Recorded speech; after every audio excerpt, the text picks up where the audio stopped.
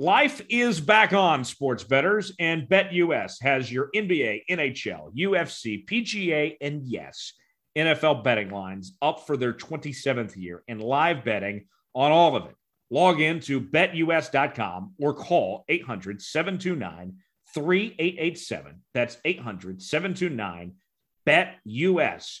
BetUS for 125% bonuses with promo code Jones22.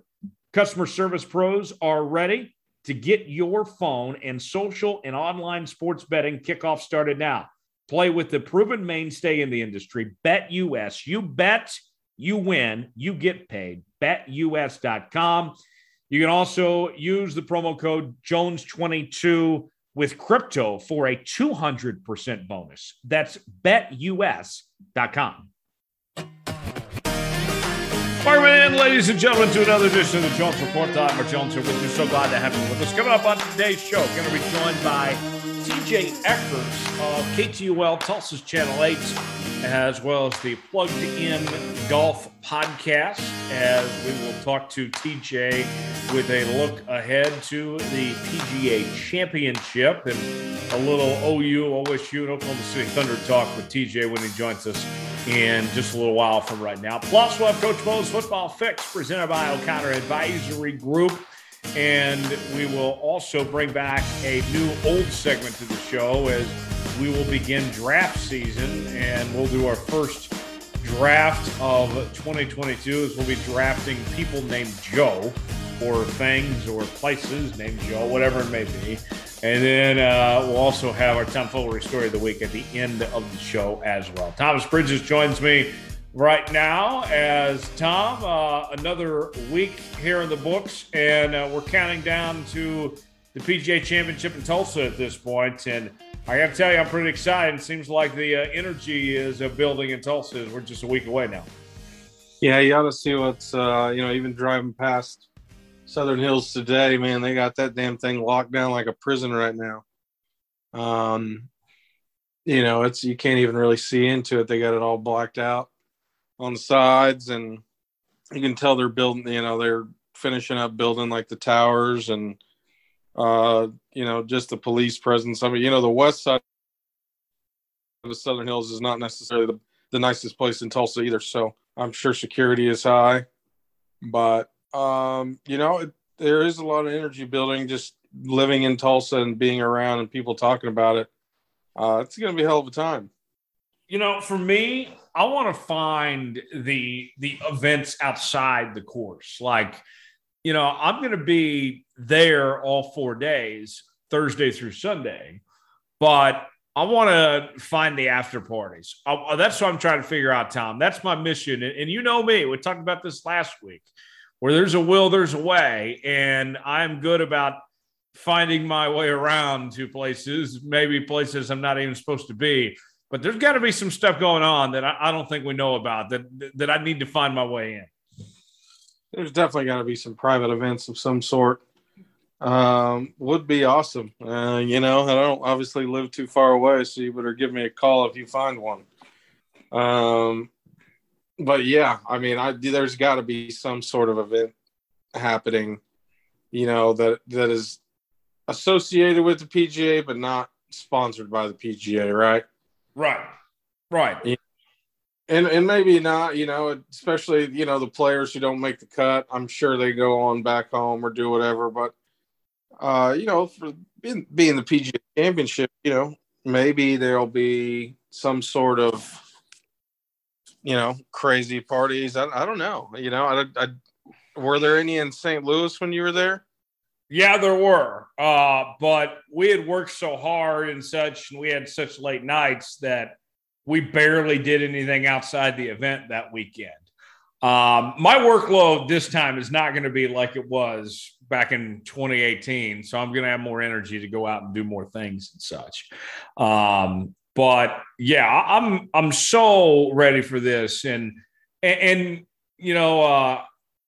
a funny thing for you. So Tom mentioned, he wants me to try to bring him in some of these exclusive things. There is a girl that we both know. Out of respect, I won't say who it is, but Tom knows who I'm talking about. She's a baddie, as they say. That'd be a proper term. And when she saw I was coming to town, she's pretty excited and such. And I said, like, hey, I'll have to bring you around to some of the events and such that are going on. And she says to me, she says, well, she said, I'd be honored and such, but are you sure you don't want to bring the boys? And to which I responded, Tom, I said, you'd be my first pick. Oh my gosh. This girl's she's gonna shatter you, Jones. Tom knows what I'm talking about. Am I right in describing she's a baddie? I mean, she's all right. She could, I wouldn't say it's one of the ones, it's not, I don't know how to say it. I'm just going to stop talking. I don't want to, I'm pleading the fifth. So with that being said, I would love to bring Tom around, but if I have to choose, in the setting, then the choice is made ahead of time. So I'm not. I want to set the expectation ahead of time, Tom. I didn't realize you were staying for all 4 days. I didn't realize I was either until a couple days ago. Actually, this was a last-minute decision. Well, there you go. I'm sure you'll be. Guess you're coming. What day are you coming in? I'm coming in Wednesday night. Good deal. Well, yeah, we'll have to do, I'm sure. I don't know what I have going next Wednesday night. But because I suppose, we'll be recording the show. I guess she'll be driving. So, yeah, we already mentioned we'll be recording the show a day earlier next week.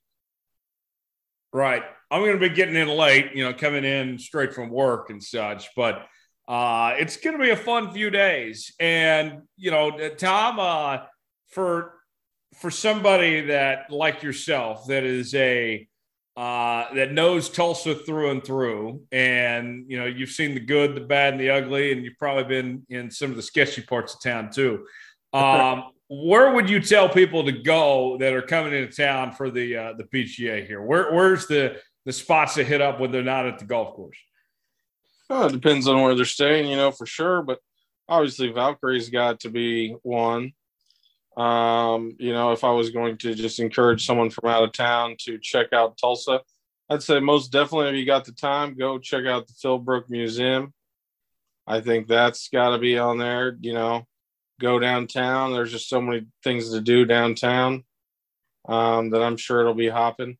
Really around Southern Hills, there's not really a whole lot, right? I think so many people will be coming from out of state.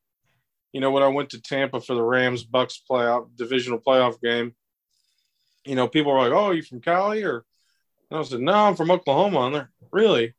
I was like, "Yeah, St. Louis Rams." And they're like, "Whoa, yeah, we're going to Tulsa for the PGA." Like so many people. And Florida has casinos too, but there'll be some people that are coming from out of state that will go and probably staying at River Spirit, to be honest. Yeah. So, there's a lot of things to do. There's, I'm sure the gathering place will be stupid packed. I'm just this whole area of Tulsa. I mean, just the west side of Tulsa is going to be. I'm sure it's going to be just a traffic nightmare.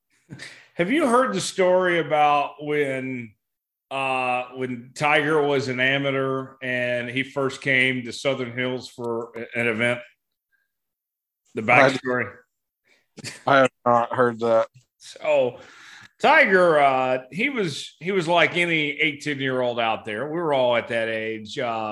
He was trying to get into bars underage and had a fake ID and such, I guess. And this is all allegedly. I don't want Tiger suing me. But as the story goes, that Tiger comes to Tulsa underage, competing at Southern Hills, and he kept getting shut out at bars because people knew exactly who he was because he was already a superstar at that point. And they're like, hey, we know who you are. You're Tiger Woods and you're 18 years old. You're not even a professional golfer yet. So, the lesson learned here, folks, have an ID ready. And Tom can tell you firsthand, that yours truly doesn't always remember his wallet.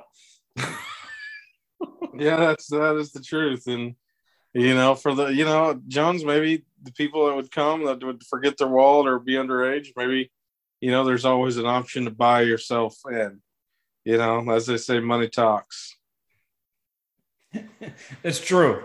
We won't say how we know that, but, that bring extra cash if you forget your ID. And that might help. On that front there. Now, here's what I wonder, too. We were talking about this in our group chat among our friends the other day.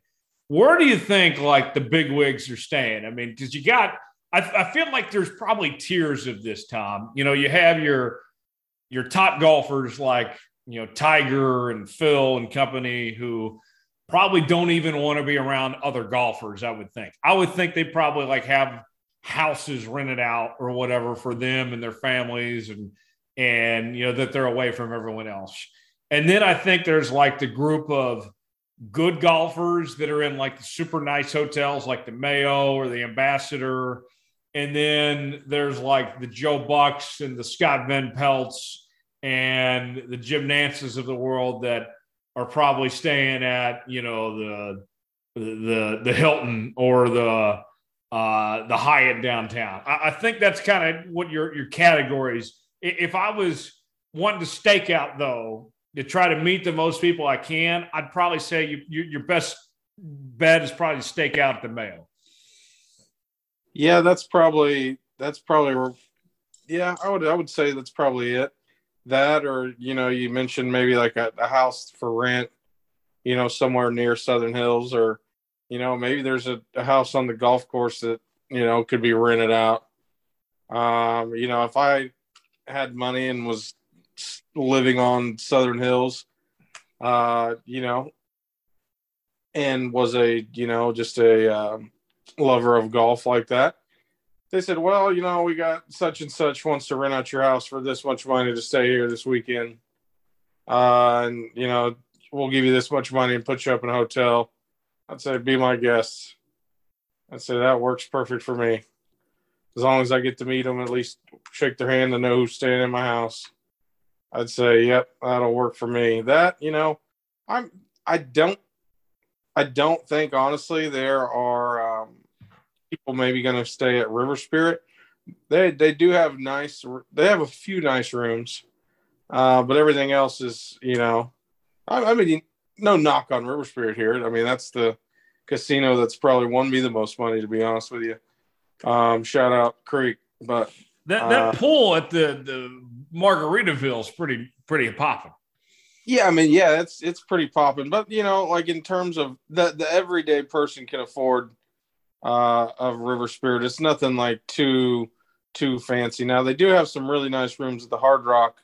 That's all the way in Catoosa almost. Right. At that point, you have Osage Casino, which they say it's the downtown one. No, it's like 15 minutes outside of downtown, and I don't think they have like any crazy nice rooms. But some of these players might choose those, but you're absolutely right. You're going to go to the Deco District downtown towards the Mayo, any of those hotels down there. A lot of those hotels all have valet. That's going to be the spot, I would assume. Right. I know that most people aren't a fan of his, and, I also fall in that boat. I feel like the guy that would have the most fun in Tulsa isn't even going to be there. I think Bryson DeChambeau would like live it up in downtown Tulsa, like on Friday night or something. I could see that. I could see him going out and getting drunk with the locals. And I don't know how many, local Tulsa people, maybe I'm, not assuming, but you want to talk about like go out in downtown and party at the bigger bars and like the Blue Dome district even. No one's really going to like think of, No, like Bryson DeChambeau. How many people do you think would recognize him in a bar setting at night? Not many. I think more than you think because of the people coming from out of town for it. That's true. But I guess if the PGA wasn't this weekend, he just decided to take a weekend and be in Tulsa, I don't think many people would just outright recognize him. Right. Yeah, I think you're right about that. Yeah. And that several, there's, I guess if the PGA, wasn't in town and I was out downtown at bars, there would be a handful of people, but I wouldn't necessarily take a second look at someone. I wouldn't be like, Rory McIlroy, that he's pretty, his features. Dustin Johnson would look no different than any Joe Schmo. Right. Some of these, without seeing features, you wouldn't know. Now, of course, like Phil Mickelson, Tiger Woods, you're going to know those people. Phil's going to be at the casino this weekend. Yeah, I mean, he would stick out honestly.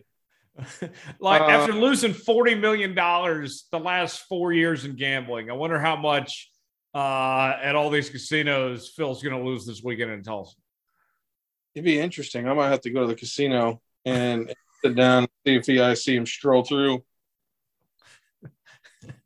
Like Ricky Fowler, I would notice. If Phil is down like 10 shots and has no chance, you better believe he's going to be at one of those casinos Saturday night. Oh, 100%. I mean, and why not? Especially, at River Spirit being so close. There's I bet there is some sort of event. Maybe they got with the PGA and did like a fan package of some sort. I have no clue. But there's got to be some sort of event going on. Oh, man. Another thing we mentioned, as far as like the scene and such in Tulsa, I think at Valkyrie, I would guess that could be a scene for like Jim Nance or Scott Van Pelt. I could see them in Valkyrie. Oh, 100%. I mean, Scott Van Pelt, I could see him sipping a nice whiskey, sitting down and kicking it big. I think Van Peasy would be a hell of a time. I think he'd be a lot more entertained than anybody realizes. I mean, I would rather meet Scott Van Pelt than a lot of these golfers. The guy that's coming to town that I think is going to be a life of the party is Marty Smith. Oh, yeah. I mean, especially, he's already kind of like that. I mean, he does NASCAR. I'm not saying this because he does NASCAR, but he's just kind of already has the Oklahoma values maybe in him. Marty Smith could move to Oklahoma tomorrow and he'd fit right in. Oh, I mean, yeah, he'll find somewhere to go fishing or something during this week. Oh, yeah. Like go up to Grand Lake or something. Yeah, I mean, yeah, it's got him written all over it. Like if you heard him talk and you were just in a convenience store, you wouldn't even think anything of it. Which is great. I mean, because I think the most recent time he went to Stillwater for something and he was like up in the Eskimo Joe's kicking it. Yeah. Yeah. Marty, we got to get him to Cane's Ballroom. Has he talked about Cane's? Well, I mean, like, it's Tulsa's honky tonk, I mean, I feel like he'd belong. That is true. I bet he knows what it is. Some people, he's a big music guy. He and Eric Church are best friends. There you go. So yeah, he knows exactly what Cane's is, but you talk to some people and, Tulsans love to talk about Cane's, and Cane's is great. I was just there a couple of weeks ago for a show, but, I feel like we love to talk about, Cane's, historic Cane's, and, to some people, I don't think they would either. They'd be like, well, it's just a big old music venue is all, but, they don't understand it. But, hell, the Bob Dylan Museum opened up. You got the Woody Guthrie Center. The Phil Brooks got something going on next week. And then this summer they have, I guess, Frida Kahlo is like one of the biggest Mexican inspired art that I guess is supposed to get a bunch of people in Tulsa. So with all the stuff going on, Jones, right now, they a lot of Tulsa people hate to hear it, like, well, we're the new Austin or the new smaller, new hip place. But I really, in terms of arts and like cultural things, Tulsa's on the up and up. Yeah.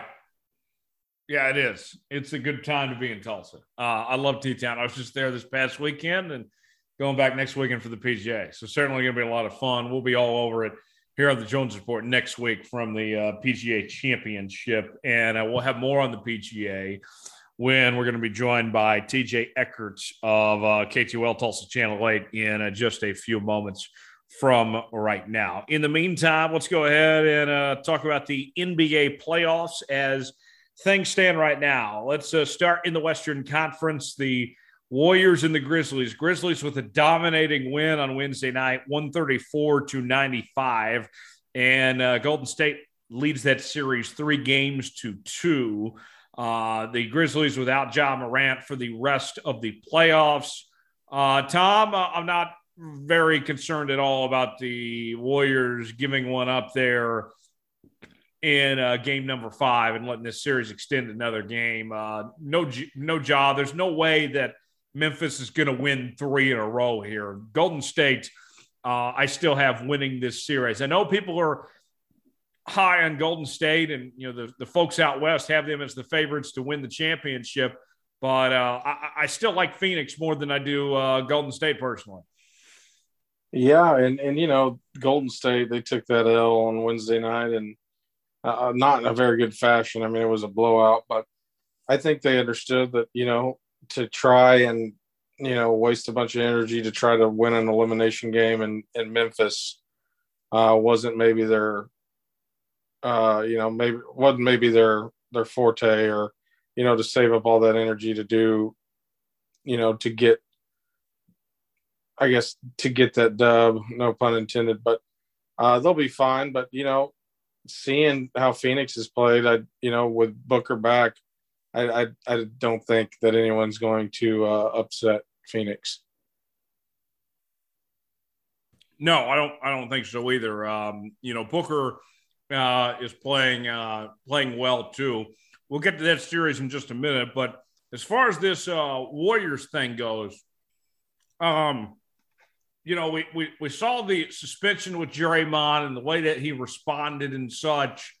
I know that they didn't look great in that loss they had to Memphis, but before then, I felt like, Tom, that this Golden State team was playing with an edge, like a chip on their shoulder of some sorts. There's an attitude about this Golden State team that we haven't seen, I feel like, in a couple of years.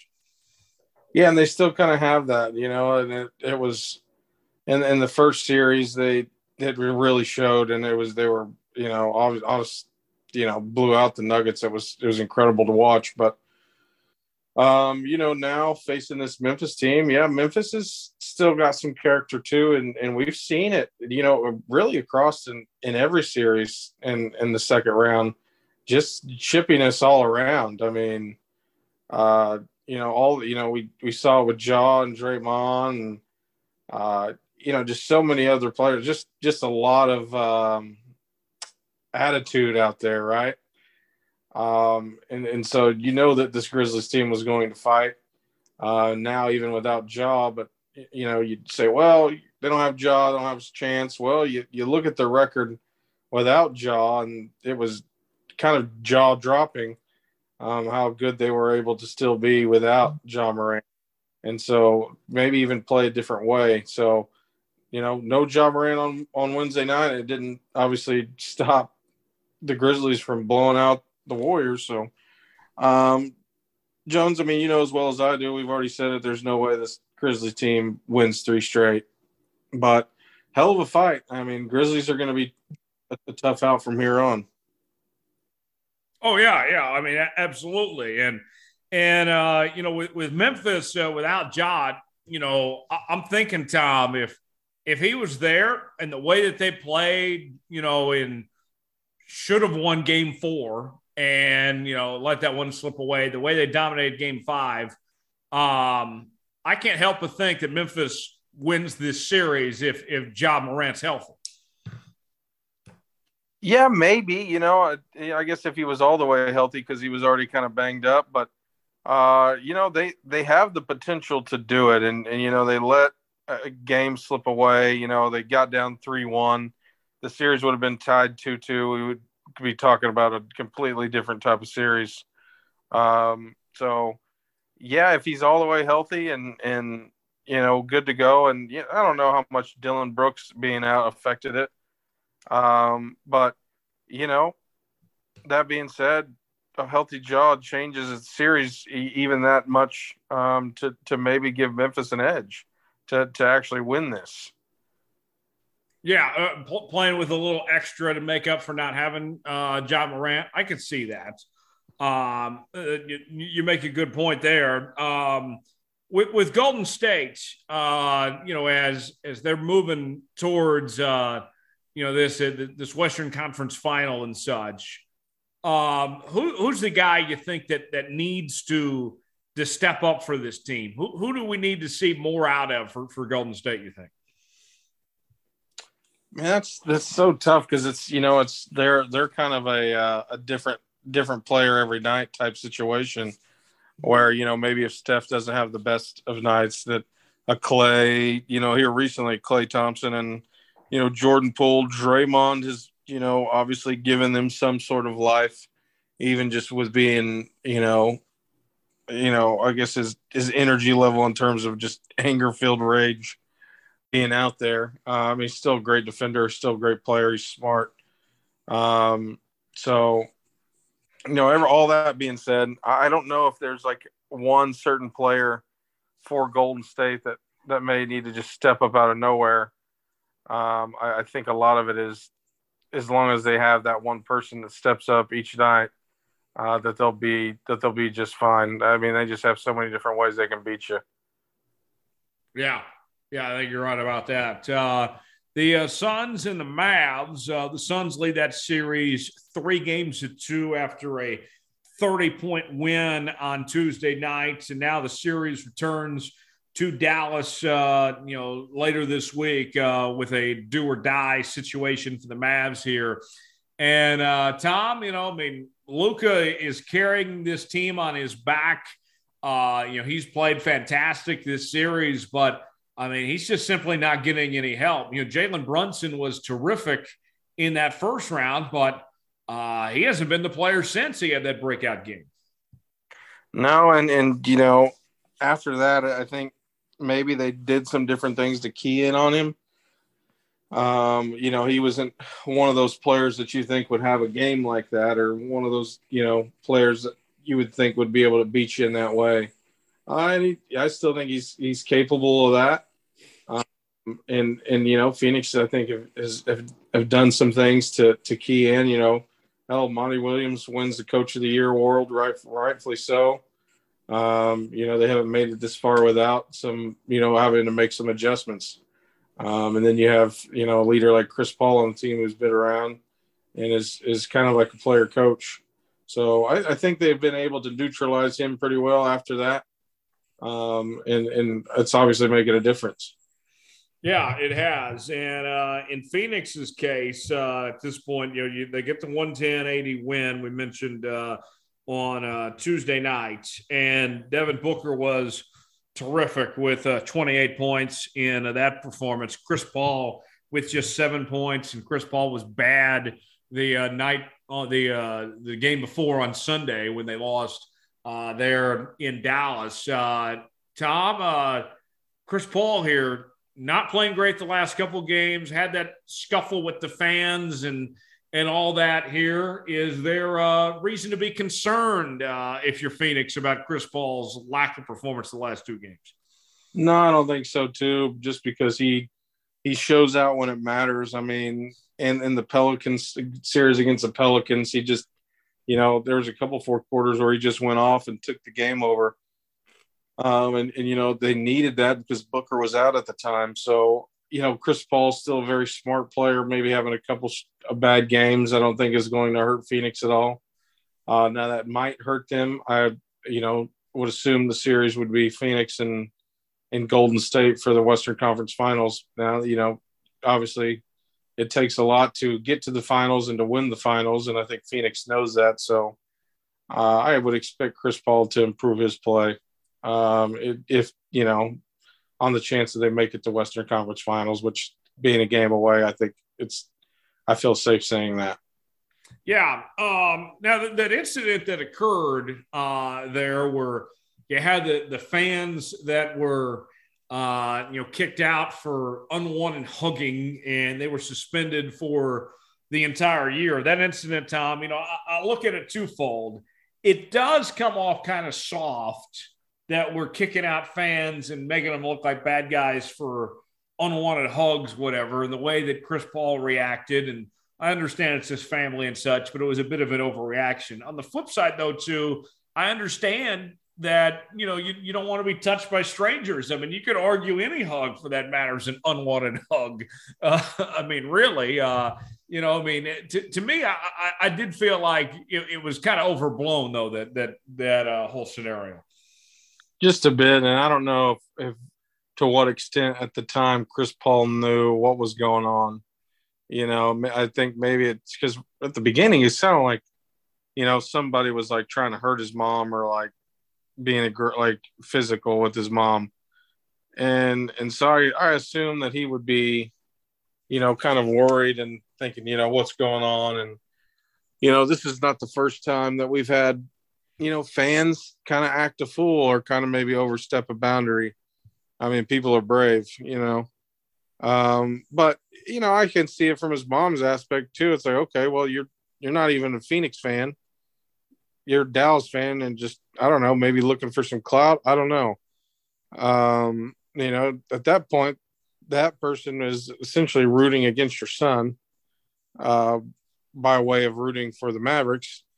So, I just think it is a little overblown, but people do need to these fans are getting kind of out of hand. I mean, we've had the hugging incident. We've had the crazy ass lady trying to glue herself to the floor. Another lady trying to chain herself to the goalpost. I mean, I don't know. It's just the fans to me are getting a little, I've been very close several times to being courtside at an NBA game. And I've been trashed a few of those times, having just as many drinks as I could stand. And I never once would have thought about running out on the court or I don't know, making an ass out of myself in a public setting like that. It's like, especially you don't want to be kicked out so you can't come back. But I mean, some people are just the amount of bravery some people show in doing stupid shit just amazes me. I think you're right. Like John at the players or cussing out the players are going up and down. Now, I've yelled, like I think one time when I was in San Antonio and this is when Anthony Davis is still on the Pelicans, he fouled out and I yelled at him and was like, oh, like sit your ass down. Like as he's walking to the bench by me, just whatever, that's to be expected. And I wasn't the only one doing it, but and there was another player I guess he was on the Pelicans too. Who was it? Okafor, who had grew up in Bartlesville, and he came over and talked to me, and so that was kind of cool. But I was never, I guess Jones, and tell me if you think the same thing. Some of these fans are just getting downright disrespectful on just a personal level. It was bad when we first brought fans back after the pandemic. They were so unruly and so out of it. I thought things had gotten better, but I guess not as far as that goes. But yeah, things have gotten crazy there. Let's talk about the Eastern Conference. We will not forget the Miami Heat this time. We will start with the Heat with the Eastern Conference. 120-85 win over the 76ers. Dominating performance the other night. And they're up 3-2 in that series. The Heat continue to play well. Jimmy Butler and company, have played so good collectively as a team throughout this series. I mean, so deep. And Eric Spoelstra doing a great job here. And, I would argue, Tom, that in this series with Philly, they're not the more talented team. I think Philly's more talented than Miami. But coaching-wise, as you and I have said over and over again, they have one of the best coaches in the NBA. And Eric Spoelstra, I would take miles above Doc Rivers, and he's coaching the hell out of Doc Rivers right now. I mean, yeah, I mean, and I agree too. You said it yourself that, talent-wise, Philly's got it. I mean, you have James Harden, Joel Embiid, two players who, on paper, I'm taking over Jimmy Butler. And then who's more talented on that Heat team than Jimmy Butler? You could argue nobody. I mean, they're doing more with less. It's Miami Heat's very much right now the Charmin Ultra of the NBA. I mean, they're doing way more with way less than anybody else is still in the playoffs. Yeah, it's been terrific what we're seeing from this Miami Heat team to this point. And with them, kind of like what we were talking about with Golden State, is it's a different player every night. It's Jimmy Butler one night, it's Victor Oladipo, it's Tyler Hero, PJ Tucker, Bam Adebayo. This is a good collective unit. I mean, this is it is refreshing. We talk about a lot with the Suns, but I feel like the same could be said with the Heat. It's refreshing to see that team basketball still works in this league. Yeah, it does. And a great coach, is still a thing in the NBA. I mean, like we said, Eric Spoelstra, there's not another. I mean, maybe Steve Kerr could get out what Eric Spoelstra is getting out now.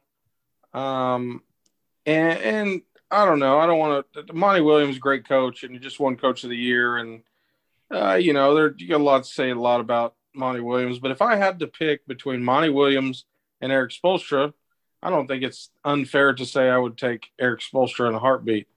Maybe the only other coach that could left in the playoffs that I would maybe take over would be Steve Kerr. But you could argue that Steve Kerr has a lot to work with compared to Eric Spoelstra. I think Eric Spoelstra got a lot of undue disrespect because of, LeBron being there and Bosh and Wade in that era of things. But he's really is just his consistency and continuity in Miami, I think is due some respect that he is not getting. Yeah, I would agree. On the Sixers front, Tom, is it fair to put this all on James Harden? I mean, Joel Embiid, he's been so good. I know that he dealt with the injuries and such, but I feel like that you can't put anything on Joel, that he's done his part, that James Harden doesn't look like the MVP player we saw 3 years ago. No, he doesn't. And he doesn't. He looks like a shell of his former self. We haven't, there hasn't been any classic crazy James Harden games like there was when he was in Houston. Just at all. This has been just a shell of his former self, and I don't know what he needs to do to get back to that, or if he's just done with it. A lot of people, Billy said he probably needs to go see Dr. Sharon from Ted Lasso. It sounds like he's got a case of the yips. Yeah, he might need to see a weight loss doctor too. I mean, it would have hurt him to get in shape a little bit at the same time. Got all those Philly cheesesteaks in there. What's a man to do? But we talk about just the whole process, pun intended there, about Philly. Something about it. Tell me if I'm wrong. You have Ben Simmons. You should. Ben Simmons is just being a little bitch anyway, but. Just the whole thing. You get all these players. You get, if it doesn't work out with Ben Simmons, well, you end up getting James Harden as a return and some other key pieces. You have Joel Embiid. They have the players. They have a good coach. Not the best coach, but not a bad one either. Some about it's like, is there a curse in Philly? I feel like the 76ers have tried everything and just nothing works out for them. I mean, sure, they're in the second round of the playoffs, and it's better than the trust the process Brett Brown Sixers, but you would expect that with all the picks and things that have come their way. But Jones, tell me if I'm wrong. I just don't think this is ever going to work out for 76ers ever. They feel cursed. It feels like it's not meant to be, Right. I mean, no one's taking Philly. No. And what did you and I say before this whole playoffs began?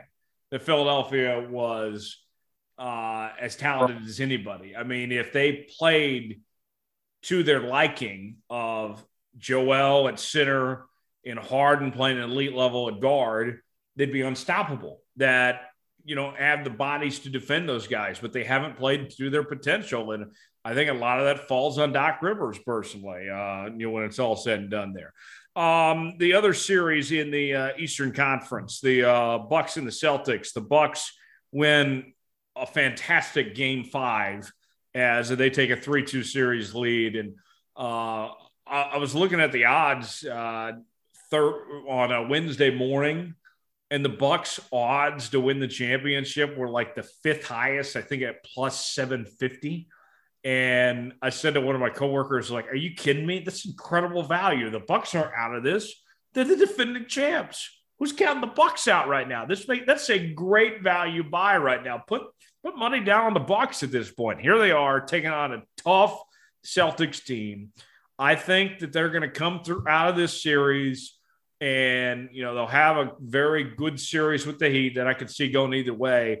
What are people doing writing off this Bucks team so fast? I mean, what did they do wrong here? I mean, they're a good team that's playing a hell of a team against the Celtics. I mean, I have no problem with them going 6 or 7 games here. I mean, this is a back and forth series. I give the edge to the Bucks, but I mean, my goodness, for people to write off the defending champs so fast, what were they thinking, Tom?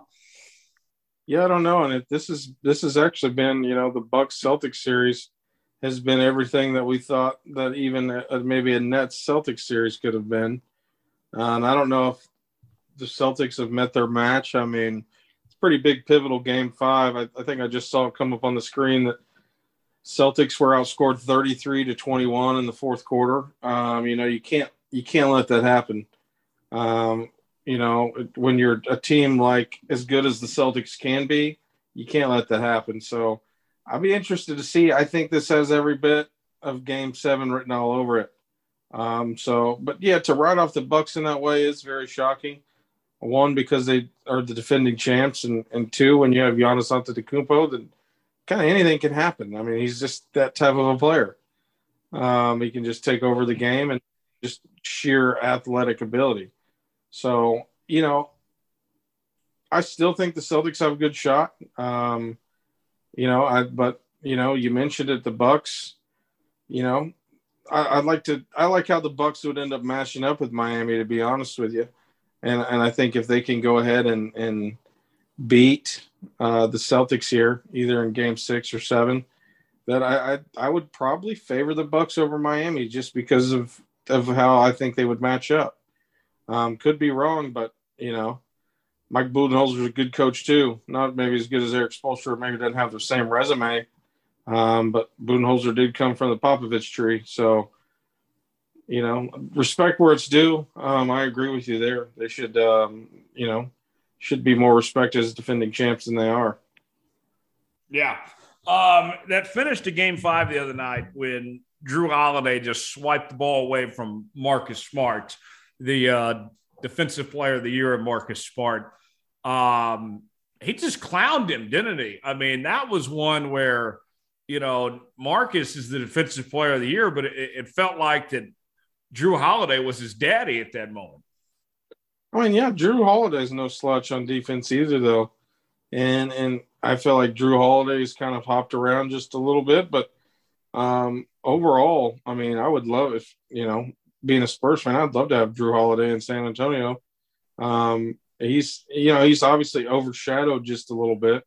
I mean, if you play in Milwaukee, you're obviously going to be overshadowed by Giannis. That's just how the cookie crumbles up there. But he was every bit as important to their championship run last season as Giannis was. So it was a great play by him, and it really could be a series changer, especially, if Celtics would have won that game 5. I mean, I forget the percentage of whoever wins a 2-2 series tied game 5 usually goes on to win. Yeah. Real quick, last thing on the NBA, and then we'll bring in TJ here. Tom, tell me this. The MVP, it goes to Jokic for the second straight year, and he receives the least amount of first-place votes since Steve Nash won it the second time round, and edges out Joel Embiid. And, you and I, we both like Jokic, but I feel like that the playoffs showed that his numbers were inflated a bit with the bad competition, how well he played against bad teams, and that he didn't step up against the better teams in the playoffs. That's kind of what that showed. But this is a regular season award. It is not a postseason award. And it infuriates me when I hear folks say that, hey, they need to wait till after the season, let the playoffs play out to give out the MVP. I'm like, you idiots, you dumbasses out there. This is a regular season award. It's not a postseason award. That's the finals MVP. That's what that award's for. This is a regular season award. And, I would have been fine with Jokic or Embiid, either one. I think you could have made a very good case for either guy. I am not torn apart. I'm not losing sleep that it didn't go to Embiid. I could have seen a case for either one. And to be honest, the NBA MVP, it's one of the most irrelevant awards out there, in all honesty. I mean, Jordan, LeBron, all these guys didn't win nearly as many MVPs as they should have. I mean, you got too many of these analytic nerd, blogger boy media writers that vote on this thing, and it's like they don't even watch the games. So, I could care less about the MVP. I'm not going to lose sleep over Jokic getting it. I like Jokic. I would have been fine with him or Embiid, either one, but they ultimately didn't go Jokic. What was your takeaway? Yeah, I like Jokic a lot, and I think it's pretty cool how far down he was drafted. He was picked during a Taco Bell commercial. Right, yeah. I mean, that's a cool little storyline of that. But, I think it could have went to Embiid as well. And, if I was my pick, I would have picked Joel Embiid. But it sounded like it was pretty close in terms of voting. To win back-to-back MVPs is, to be fair, shades of Steve Nash. I didn't know. That's no knock on Steve Nash. Steve Nash is a great player, but there was just, not been any overwhelming, that I feel like when it gets down to like two big men, and it's funny that it falls that way between Jokic and Embiid, because we're nowadays in the NBA, it's just such a guard heavy league in terms of shooting ability and how far can you shoot beyond the 3-point line, and flashy plays, more so much about flashy passes and plays, maybe even than just being a physical presence down low and dunking. So, it's weird to see two big men go for the MVP. Like I said, when it's such a guard driven league, but I think it could have went either way. I think they're both great players. And though, to be fair, to both, I don't think 76ers would be in the playoffs without Joel Embiid. And I don't think I think the Denver Nuggets would be bottom barrel without Jokic, though. Right. I think you make a good point there. Coming up next, TJ Eckert going to join us. We'll talk more about the PGA Championship, a little Thunder and OU and OSU talk as well when TJ stops by. Plus, we'll have Coach Bo's Football Fix presented by O'Connor Advisory Group, as well as our debut segment, the rebirth of our draft season. We're going to draft the best Joes out there. And we'll have our Big 12 breakdown, Tom Fullery story of the week. All that and more as we continue. Stay with us here at the Jones Report.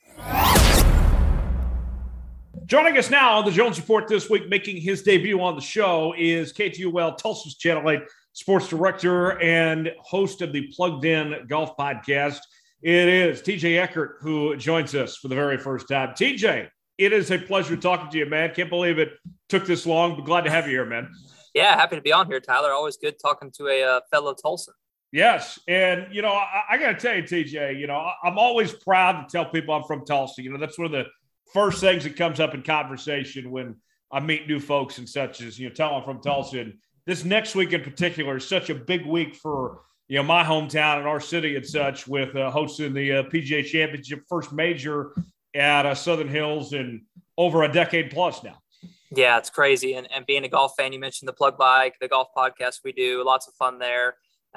Being a big golf fan and Tulsa person as well. It's just such a cool thing. 2007, I was 14 when Tiger won here and was there as a fan. And then now at 2022, next week, I'll be covering it as the sports director at the TV station in my hometown. So kind of full circle for me, but yeah, we're fired up. I mean, this is the course looks awesome. The preparation's been great. And there's literally everything is all systems go right now for the PGA.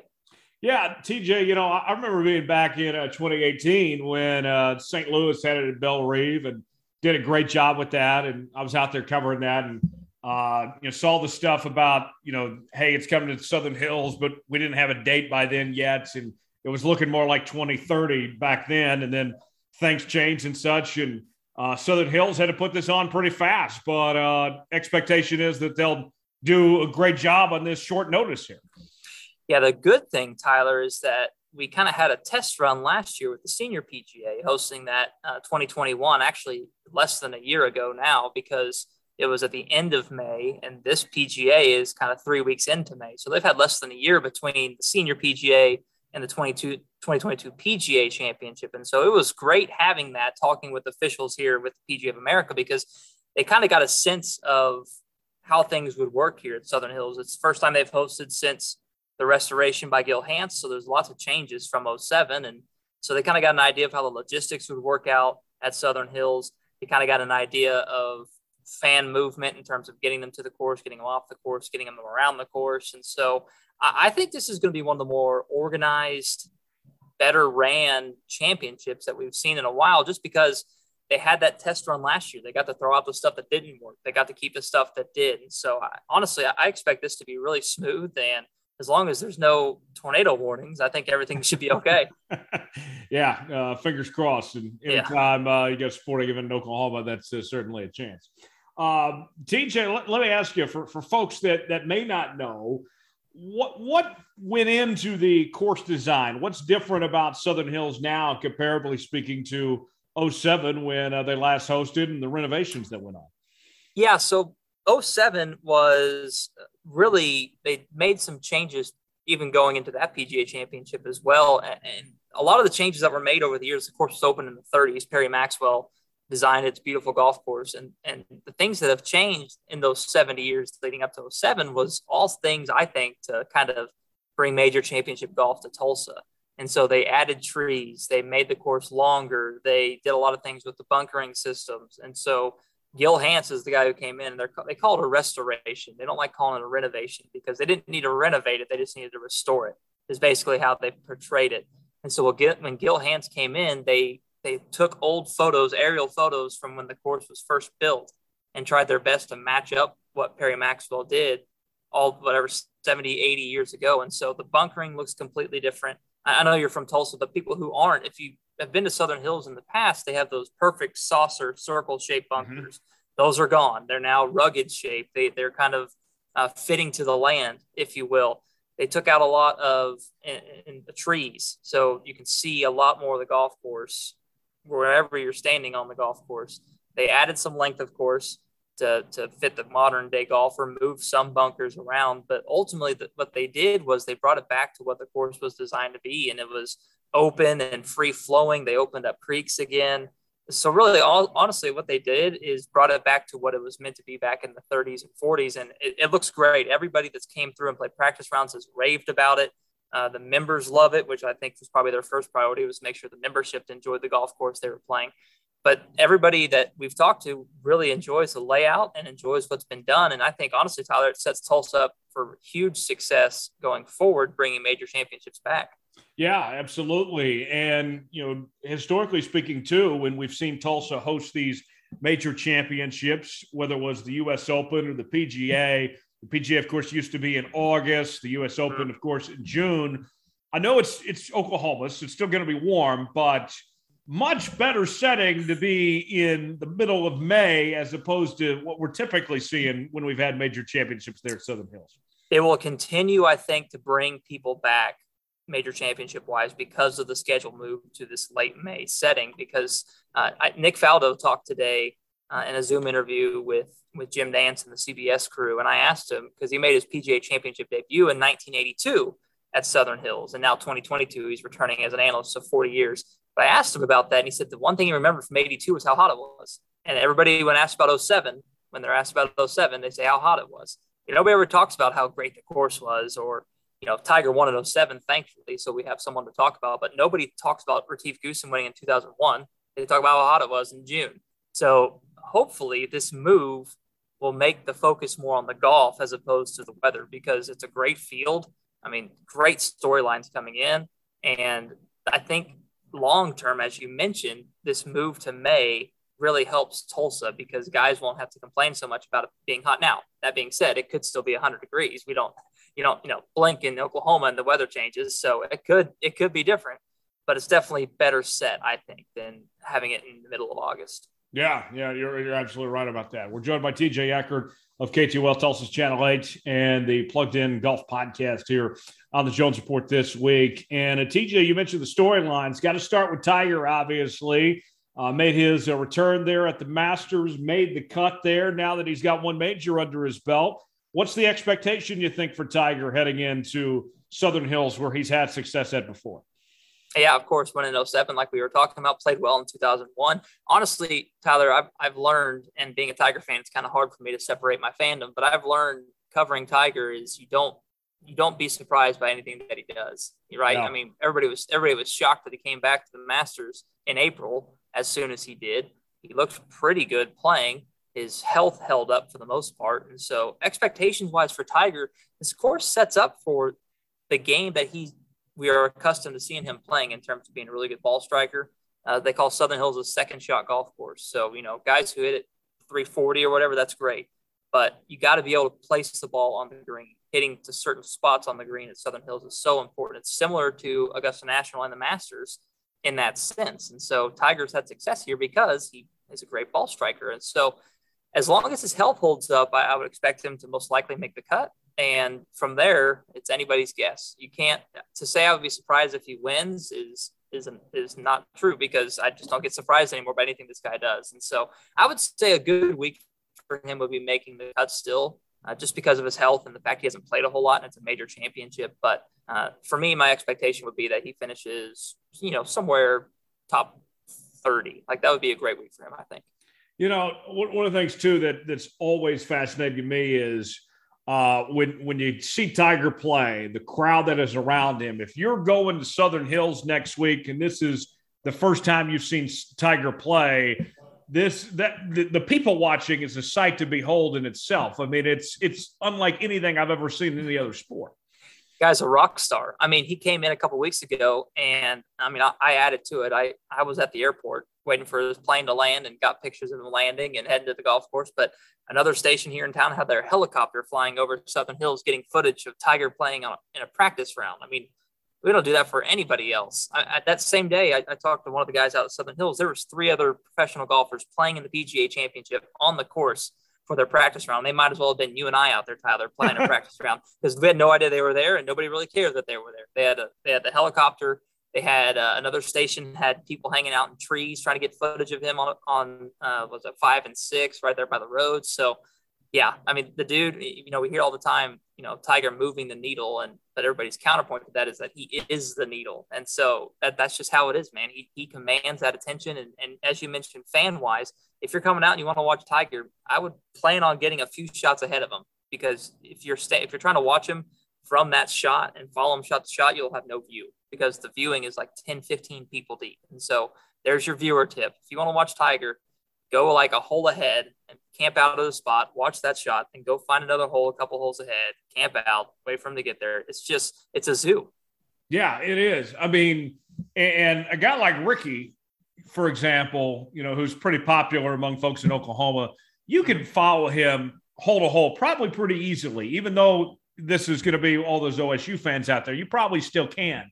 In Tiger's case, you might even have to get 3 holes ahead just to have a decent view to see him. I mean, it's unlike anything else.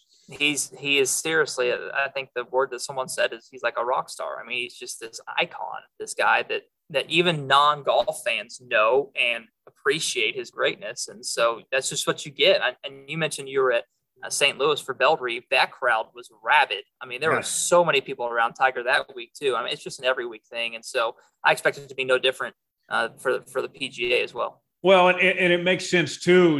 We hear TJ so much about, the guy that has to play next to Tiger usually doesn't do well, not only because of the Tiger effect, but, of all the crowd and how different it is compared to the applause they get. But when you see it firsthand, then you start to understand why. Okay, this makes sense, So, yeah, totally different. Another storyline, of course, Phil Mickelson, we didn't see at the Masters.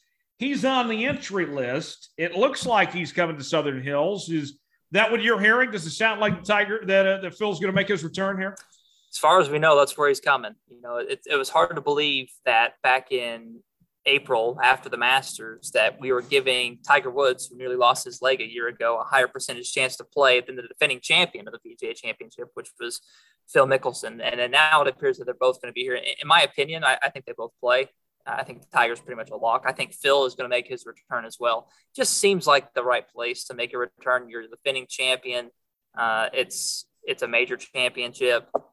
And not that the media storm has subsided in any way, because it's still very much rampant, but at least there's other storylines to kind of, bounce off of him and focus on that. So I do think he plays, and it'll be interesting to see how he plays. I've only seen a couple of videos of him swinging at, playing with his buddies. And so I don't know what his form's going to look like.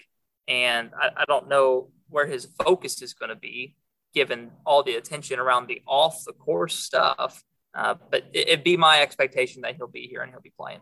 In your opinion, TJ, this whole Saudi tour stuff that was talked about with Phil, and obviously at the source of this, and there was speculation about whether he was suspended or not or anything like that. Do you think any of that's a big deal?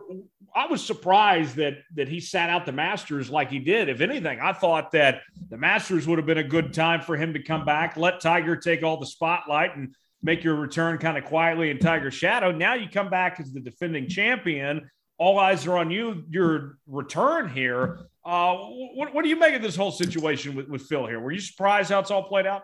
Yeah, honestly, Tyler, I don't have a problem with these guys looking, speaking of LIV and Saudi golf, I don't have a problem with these guys looking and playing on other tours. I really don't have an issue with it. It's really not a big deal. I think the issue that people are taking is the brashness and the abrasiveness of Phil's comments. And, we can argue about that if we want, but honestly, the basis of it is that Phil and Greg Norman's league is just giving these guys other opportunities outside the PGA Tour. They may not like where the money's coming from, and that's kind of where I think people's beef comes with this.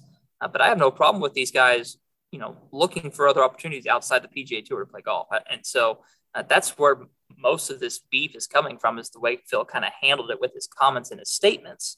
And to your point, it's actually a great point. In theory, if you return to the Masters, Tiger's the big story, clearly. And so maybe you're not focused on as much, but as a defending champion of the PGA, you kind of have more media responsibilities. And I'll point out that on the CBS call we were on earlier today, there was about 10 questions about Phil to Jim Nantz and Nick Faldo and CBS executives. And they all kind of, played it close to the vest and said any decision that's made about the PGA Tour is the PGA Tour's decision, not us, with the PGA of America and CBS. And Jim Nantz had said that he has talked to Phil, but he's going to keep those comments private, which understand that. And so, yeah, maybe the PGA is not the best return in terms of keeping the media attention off you, but I guess at some point you got to return. So might as well do it at a major championship. And coming in as the defending PGA champion and such, he's won the PGA itself a couple different times. What do you think about Phil's chances here, and what's his track record like at Southern Hills over the years? Yeah, not much. And honestly, with the amount of the lack of play that he's gotten, I don't have a lot of confidence in him. He hasn't played well since the PGA Championship last year, and only all of his success outside of the PGA has been on the Champions Tour. So I was surprised he actually didn't play last year at the Senior PGA. I thought he would have tried to do that because he was eligible and because it'd be a great tune-up for the PGA this year. But no, I think him showing up is the expectation.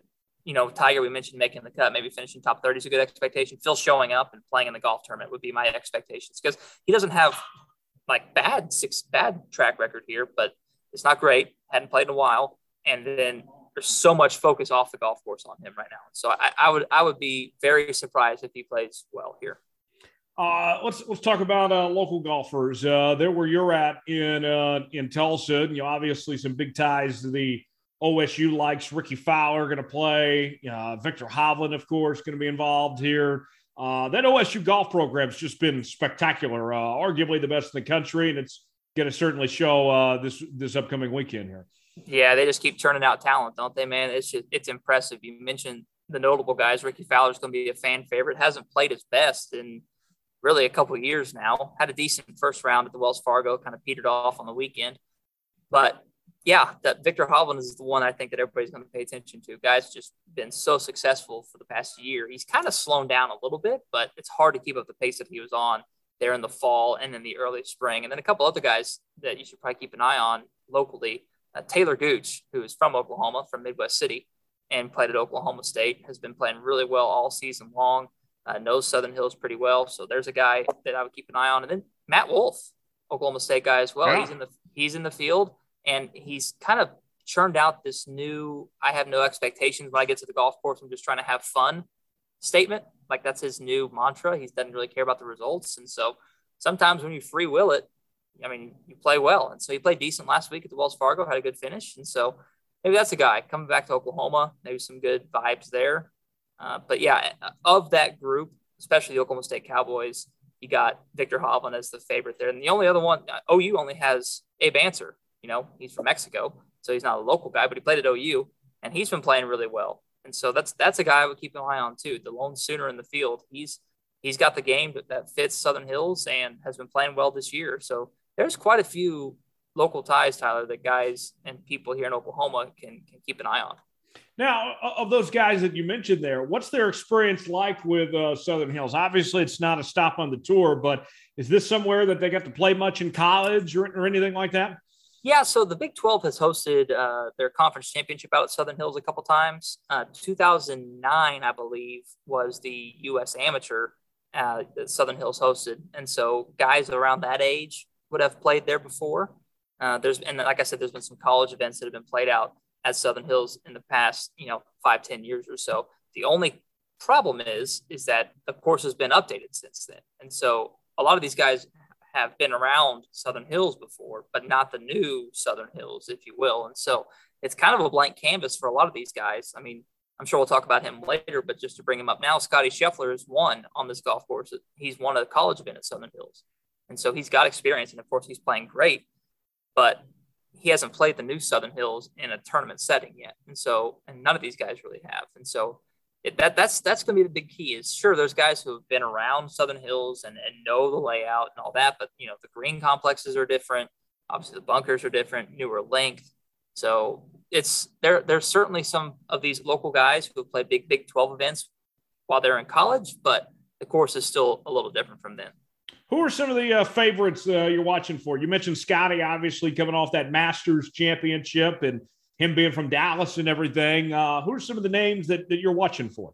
Yeah, I'll give you three. One of them is Scotty Scheffler because it feels like if you don't pick him, you're kind of crazy, right? He's barely been beaten by anybody the past 3 months or so. Like you mentioned, the Masters champion. He has said on record that Southern Hills is his favorite golf course. And so you have those vibes around a place, that helps a lot. I think he shot 64 during a practice round here last week. So guy knows how to get around Southern Hills still. Like I said, the course is different, but he still has good vibes around the place. So Scotty Scheffler's one. John Rahm is one. He's one of the favorites on there as well. I think Scheffler and Rahm might be the two favorites. So I'm really not going out on a limb here, but I'm giving you guys that I think will play well. Rahm just won recently And so he's got good form coming in, and he fits this golf course well. And another one that I would keep an eye on, and we'll see what happens with some of the added pressure because of this, but it's Jordan Spieth. Still a Texas guy. He still needs the PGA Championship to complete the career Grand Slam. And so that's the pressure I'm talking about, is knowing how close you are to being really, I mean, he's etched in history already, but even more so by winning the career Grand Slam. It's the only one he's missing. And so he's got good vibes around here. He came up and played a practice round with Justin Thomas, who would be another guy I would throw in there as a guy that I like. And I think Spieth's game fits this as well. And he's playing great. Like I said, he just won a couple weeks ago too. So, but the good thing, Tyler, especially for us in Tulsa and for golf fans in general, is that I could name 10 other guys that I think fit this golf course and can contend and win here. That's just how deep the field is and how good golf is right now. Well, yeah. I mean, golf, I would argue, TJ, that the field in golf right now is as good as it's ever been. And, you know, you go to the Masters, and with the old guys that are involved and the amateurs and such, you probably only have about 15 guys that can win the Masters every year, realistically. With this event, I think that you're talking about maybe 20 or 30 or even 35 guys potentially. Maybe that's a little high, that have a chance that could compete on Sunday of somebody you mentioned. Okay. Yeah. I mean, you keep on going down the list here. I mean, it's deep. Yeah. I mean, you got Dustin Johnson's a great pick. Cam Smith just about won the Masters with Scotty Scheffler. He's a great pick. Dustin Johnson. You got Brooks Koepka, who has been playing well. He had to withdraw this week. He's a guy that would be a good pick here as well. There's 20 club pros in the field of, I can't remember what the exact number is for the field, but 20 club professionals make the field every year for the PGA. You take those 20 out, and then, I mean, there's probably another 20 that you can for sure remove. So there's 40 guys that you can just throw out immediately. And outside of that, I mean, there's been so much good young talent in the game right now that it'd be hard to say, no, I don't like his fit here. I don't like him the way he's playing. It's a deep field, like you mentioned. And I think, you know, people love the Tiger era because Tiger was dominant. I don't know if we'll have another one like that for a while, because there's so much great young talent that is playing so well. And so I enjoy this because there's so much parity right now in golf, and that's enjoyable. Yeah. You know, I mean, I was thinking about it. You mentioned with Brooks withdrawing, and we're not going to see Bryson DeChambeau this weekend either, as, you know, he's dealing with an injury and such. But those guys, I'm sure they'll come back to Southern Hills down the road and such. I don't know, in all honesty, if this might be it to have Tiger and Phil on a major championship stage at Southern Hills. You know, as good as it could be realistically, I'll take one more round for those guys when I know we're going to have those young cats back in the future anyway. Yeah, I think 2030's PGA is still open, but that's 8 years from now. Phil would be almost 60 and Tiger would be mid-50s. And so depending on his health at that point, that would be a toss-up. And then Phil, I mean, being 60 years old, I guess we could, you know, maybe he still feels good enough to come out here and play. But yeah, I would imagine, I would venture a guess that unless there's a senior event that comes back again sometime soon, this might be the last time we see both Tiger and Phil in the same field here at Southern Hills. So yeah, that's a great point, and that's something fans should try and cherish as much as they can. Yeah, certainly. TJ, I know you're quite the golfer yourself. Have you gotten a chance to play this new Southern Hills? I have not played it yet. It's a great question. I hope people at Southern Hills are listening, because I would love to do so. I have not. I played it in college. So 2017, I played it. That was the last time I got to play there. And it's awesome. I'm out there all the time for stories and such. And I actually caddied out there in college. And so every once in a while I'll go help out if they need it. So I have actually caddied out there since the restoration was done. And so I've been out there enough and feel like I know the course decently well. It's awesome. It's hard. So these guys will have a tough time. And I was really excited to watch the senior guys play, just so I could get a feel, and we could get a feel for how I was going to play with the new course. Now I'm really excited to see the best players in the world play and see if they can go low, if it's going to play tough and it's a single digit type winner. I don't know. But yeah, to answer your question, I have not played the new golf course yet. All right. We'll see if we can make some phone calls and Nice. try to have that happen. If you get in, then you got to bring me with you. You know, we pair up. You know, we'll make it happen. We'll do it. TJ, we got a little bit of time left with you. And so I want to ask you, we didn't have a chance really to have your formal introduction because we got right into things. Tell me about your time at Channel 8. We mentioned you're a Tulsa guy and such, but what's that been like working there? I interned at 8. I was in that same office you're in right now years ago, and it's always been a special station there in T-Town. No kidding. Yeah, I'm sure it looks the exact same. Nobody does any cleaning around here. I'm thinking it does. These helmets. I think those helmets haven't moved.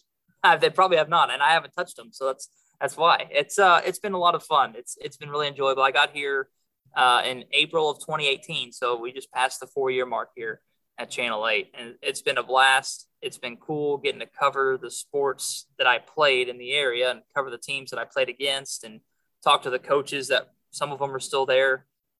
So that's been neat. And it's just such a good, as you know, great sports market, right? I mean, we have great college athletics. Oklahoma and Oklahoma State are both within our viewing area in terms of that's who we cover. But then also Tulsa and Oral Roberts are good. And then the high school sports here are so great. And then obviously you throw this in here with the PGA Championship, man, it's such a cool market to be in, and it's home. And so having my parents be able to watch on TV is neat. And so just being back in Tulsa has been a lot of fun. Yeah, and coming up here after this, I guess attention turns to the Thunder and the draft lottery here. What's going on there? We'll see what happens. It's been fun, I guess, to watch this process play out because they've been so successful for so many years, and then you watch them and you're almost rooting for them to lose. It's been fun on our sportscast at night. I'll talk about a Thunder loss like it's a good thing, and our anchors will be like, why are you excited about a loss? And it's like, well, it sets us up long-term in theory. So I'll be curious to see what happens. It's been hard, I think, for the Thunder to lose on purpose. I don't know if they've been any good at it. It's been interesting. They've been so good at winning for so long that losing almost doesn't come naturally to them. And so it'll be a big night, the lottery. If they can find a way to squeak into the top 3 or 4, I think there's a good group of about 4 or 5 guys at the top there that you really like. And then we'll see what happens with that second pick in the first round. Maybe they can slide in somewhere at the bottom of the top 10. It's so funny to me. I was watching, I believe it was the Pelicans and the Clippers, that play-in game. And that was the most important game of the Thunder's entire season. They weren't even involved in it.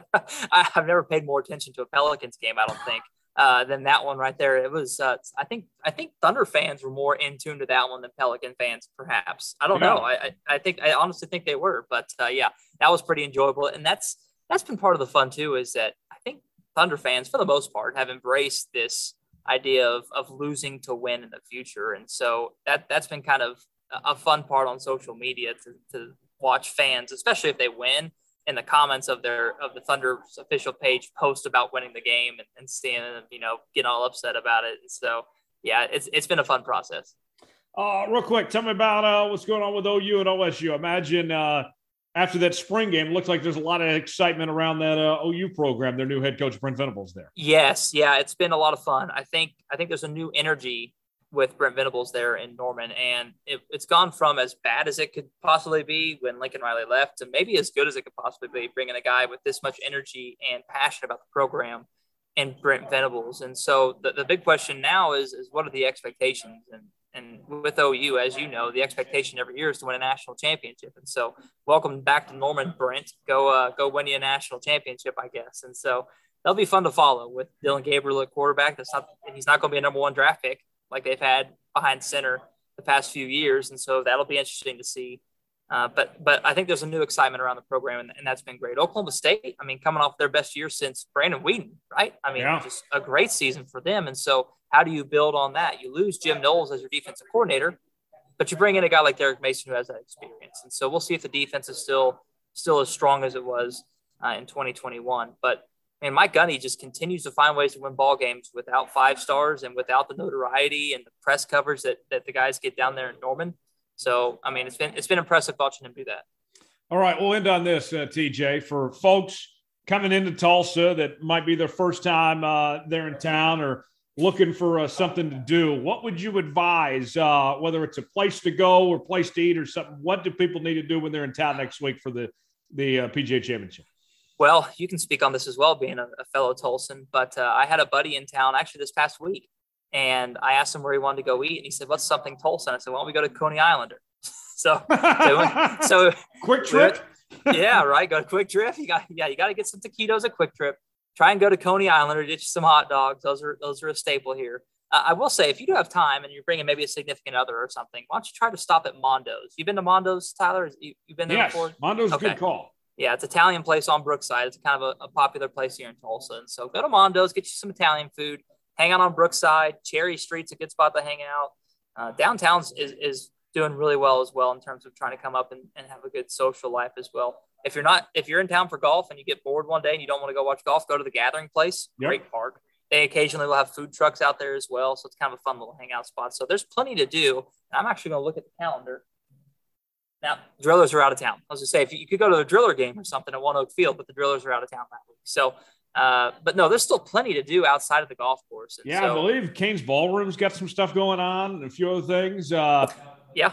TJ, for me, I'm looking at, I got to find the outside events, the parties and such, you know, I mean, that's what I'm looking for. I need to get in where Tiger and these guys are going to be after the rounds and such. I don't know how tight Tiger's circle is going to be, but I would imagine they're not going to reveal the location of his after parties. I'll keep an ear out for you though, and if I hear about it, you'll be the first to know. Okay, yeah, we'll stake out at the Mayo Hotel. You know, there you go. I like that idea. Go from there. TJ, tell people where they can find you, your social media and your podcast, all that great stuff, man. Yeah, you bet. TJ Eckert, KTUL. Eckert is ECKERT, and then KTUL on Twitter. That's kind of where I do most of my stuff. You can follow me on Facebook if you like, same name. And then, yeah, the Plugged Lie podcast, I believe it's just Plugged Lie Pod.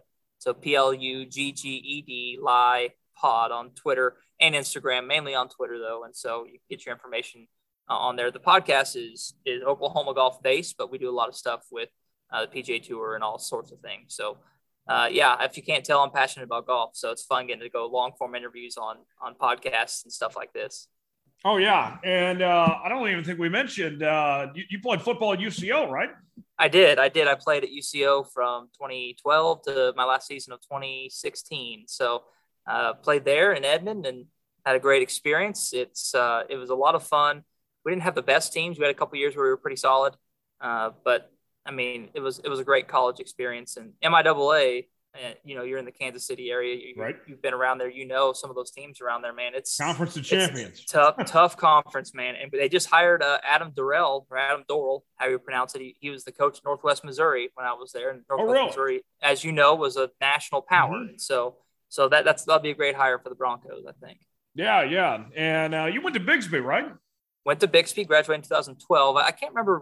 Were you 2012 at BA? I was 2014, just a couple years behind you at BA. Couple years at BA, yeah. So actually, my last high school football game was against Broken Arrow. Okay. It didn't go well. Clearly, I didn't want to elaborate too much on it, but yeah, we lost in the playoffs to BA. Yeah, they got good after you left. You know, shortly thereafter. All they need. That's what I tell people. They just had to get rid of me, and they found ways to start winning ball games. TJ, appreciate the time, man. This has flown by. Check out all TJ's great stuff, and we'll definitely have to have you back on again in the future, man. Looking forward to seeing you next week. Thanks for joining us, man. You bet, Tyler. Thank you. Anytime. Time for Coach Bo's Football Fix, presented by O'Connor Advisory Group. You can find O'Connor Advisory Group online, oagks.com, o'connoradvisorygroup.com. You can also reach out by phone to Bo at 785-856-0720. That's 856-0720 to schedule an appointment today. And you can also reach out to Bo by email, brian.o'connor@lpl.com. That's Brian with a y.o'connor@lpl.com. And you can check out O'Connor Advisory Group on Facebook, and the Coach Bo Knows podcast out each and every Monday and Friday on Apple, Spotify, and Google Podcasts. And Bo joins us right now. Bo, how are we feeling? How are things at OAG this week? Man, we're doing all right, man. I started something this week. I was telling my wife I was stressed out and I've been dealing with some stuff. So I told my wife on May 1st, that was our anniversary. I said, I'm going to take the month of May and work half days. Just half days for the whole month. Just kind of get my mind back to where I need to be. Jonesy, how long do you think it's up? How long do you think I could stay with that? Not long. It lasted 1 day. 1 day. On May the 2nd, I worked like an extra long day. Yeah, so I'm still working and still doing a whole bunch of stuff, but we still have time for people. We still want to help everybody. May is also Life Insurance Awareness Month. So if you need some help, if you need help with the new policy, or you're thinking about you need to take a look at what you currently got, this is the best time. Give me a shout. Go to oagks.com. Click on the contact us. Best way to get a hold of them. We want to be your partner. oagks.com, counteradvisorgroup.com. In a bit, Bo's going to stick around after the football fix, and we're going to bring back an old segment that caught fire during the pandemic, but we had so many other things to get to that we kind of put it aside. But we're bringing it back as we start to begin the slower portion of the year, our draft season segments, and we're going to draft the best people named Joe later on. And I know Bo's excited for this, but in the meantime, we have some football to talk about. Bo, Tom Brady, he makes a little more money than us on the media side, and he hasn't even made his debut yet as a TV analyst. $37.5 million a year, 10-year contract to be the new lead analyst at Fox Sports when he retires from the National Football League. And so more than likely, somebody like Greg Olson is going to be their number one analyst and call the Super Bowl this year. And then whenever Brady's ready to step aside from football, then he will have that job waiting for him at Fox. Bo, I was surprised that Tom wanted to go the TV route, but then when they threw that type of money at him, he'd be stupid not to. Yeah, I'm surprised he's doing games. I liken this to when Joe Montana retired, and he worked for NBC briefly, but he was in the studio. He wasn't very good, but he was in the studio. I'm surprised he's going to be doing these games, but they're not just paying him this much money just to do 20 some odd games a year. There's a whole lot more. You told me some specifics before we got on. And that is way too much money to turn down. I mean, he's getting paid double effectively what, Troy Aikman and Tony Romo are getting. I mean, you can't turn that kind of money down. I get it. Right. Yeah. I mean, that money is just insane. And what Fox is getting out of it is basically complete rights to use Tom Brady when it comes to, commercials and promotions and such. I mean, things that are stuff that we don't usually see out of these analysts. And, you're not going to see Tony Romo making appearances on the CBS Sports Network or Nickelodeon, but with Tom Brady's new deal with Fox, you might see him on FS1 or Fox News or what networks does Fox own now? National Geographic? I don't know. I mean, they're going to have him everywhere. I mean, he is going to be on every Fox network all the time. Yeah. Yeah. I mean, again, you're paying that much money, you got to get the use of him. I mean, it's going to be pretty strange to see. I mean, we were talking about that on my podcast a little bit earlier, and I thought about it this way. We haven't seen, outside of Man in the Arena, we've seen a little bit of his personality. I think the first time we really saw his personality was when he was on LeBron's show, the Shop. Yeah. But we haven't seen his open personality. My wondering is he going to be a very good analyst? I mean, obviously the man knows football. I mean, that I don't doubt that at all. But to make it relatable to regular people, I mean, that's difficult. I mean, if you look at guys like Tony Romo and Troy Aikman, even they do it differently from each other. Troy Aikman's someone who's not afraid to criticize people, and he talks about more than just the quarterback. One complaint I have on Tony Romo, I like Tony Romo a lot in the game, but he focuses too much on the quarterback and what that position is. It's because he's familiar with that position the most. I wonder how Brady's going to be in that case. Will he be willing to criticize someone who he played against or he played with or something like that? You don't see a lot of that. So I'm kind of curious, because if you're paying someone that much money, you really want the best of what they can do. And I wonder what they're going to get. I find the whole thing interesting myself. Right. Well, and considering that they let Joe Buck and Troy Aikman walk, and Joe and Troy, I think, are as good as any team on television. Those guys went to ESPN and are going to make a combined $34 million, which isn't cheap by any means, but they're going to pay Tom Brady alone more than what they would have paid Buck and Aikman combined. I mean, it's just nuts, this type of money that's thrown out there. You look at now these top broadcast teams, Fox, whenever Brady retires, Kevin Burkhart's going to be their new lead play-by-play guy, along with Brady, Aaron Andrews, Tom Rinaldi, and Mike Pereira. CBS, Nance, Romo, Tracy Wolfson, and Gene Steratore. Yeah. NBC, they have a new booth this year. Mike Tirico is leading the charge with Chris Collinsworth. Melissa Stark comes over to be the new sideline reporter, replacing Michelle DeFoya, and Terry McCauley is their rules analyst. ESPN's new booth, Buck and Aikman. Lisa Salters is back, and then John Perry does a good job as their rules analyst too. And Amazon's new team, Al Michaels, Kirk Herbstreit, and it looks like Kaylee Hartung is the favorite to be their sideline reporter. You look at these top teams. Who's your favorite team of these broadcasters right now, Bo? I think I'm gonna stick with Buck and Aikman. I like Aikman a lot, and I don't give Buck as much grief as some people do. I know, like especially locally in Kansas City, people just don't like Joe Buck. They always feel like on the baseball side, he's against the Royals. But I think Joe Buck's a badass. I love Joe Buck. I think that technically speaking, and you know more about this than I do, that being a play-by-play guy is so difficult. It's like being the point guard. And you got so many different facets of the game you have to do. And I don't think there's ever been anybody who's better than Joe Buck is. Yeah. Getting you in and out of getting the analyst in, getting the analyst out, getting the replay, getting the live read, getting the commercial in. There's never been anybody better than Joe Buck. And I know some people don't like him. He grates on people's nerves, whatever. Technically speaking, he's incredible. The thing I like about Aikman is I think Aikman's willing to criticize somebody. And he's willing to talk about every facet of the game, whether it's an offensive lineman, whether it's a defensive lineman, whether it's the defensive backs. It's not just what the quarterback is doing and how he's reading the defense. Mm-hmm. All love offense. That's what makes Tony Romo so good at what he does, is his natural excitement is really cool. But I really like the way that Aikman's not afraid to say, hey, this guy's just not playing well. Right. And to be honest about it. Mm-hmm. Yeah, that Buck and Aikman crew is probably my favorite too. You know, the thing I like about Joe best is that he's got the right tone usually in the moment. You know, Jim Nance, I think, is a little too monotone. I think Gus Johnson's a little too excited. Joe Buck's got that happy medium. You know, I think he's a good balance of both. And Troy is so good at breaking down plays as they happen. What about you, Tom?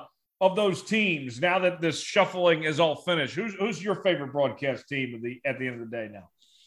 Yeah, it's gonna be Troy and Joe. I mean, someone said this a while back, and I have never heard a more true statement.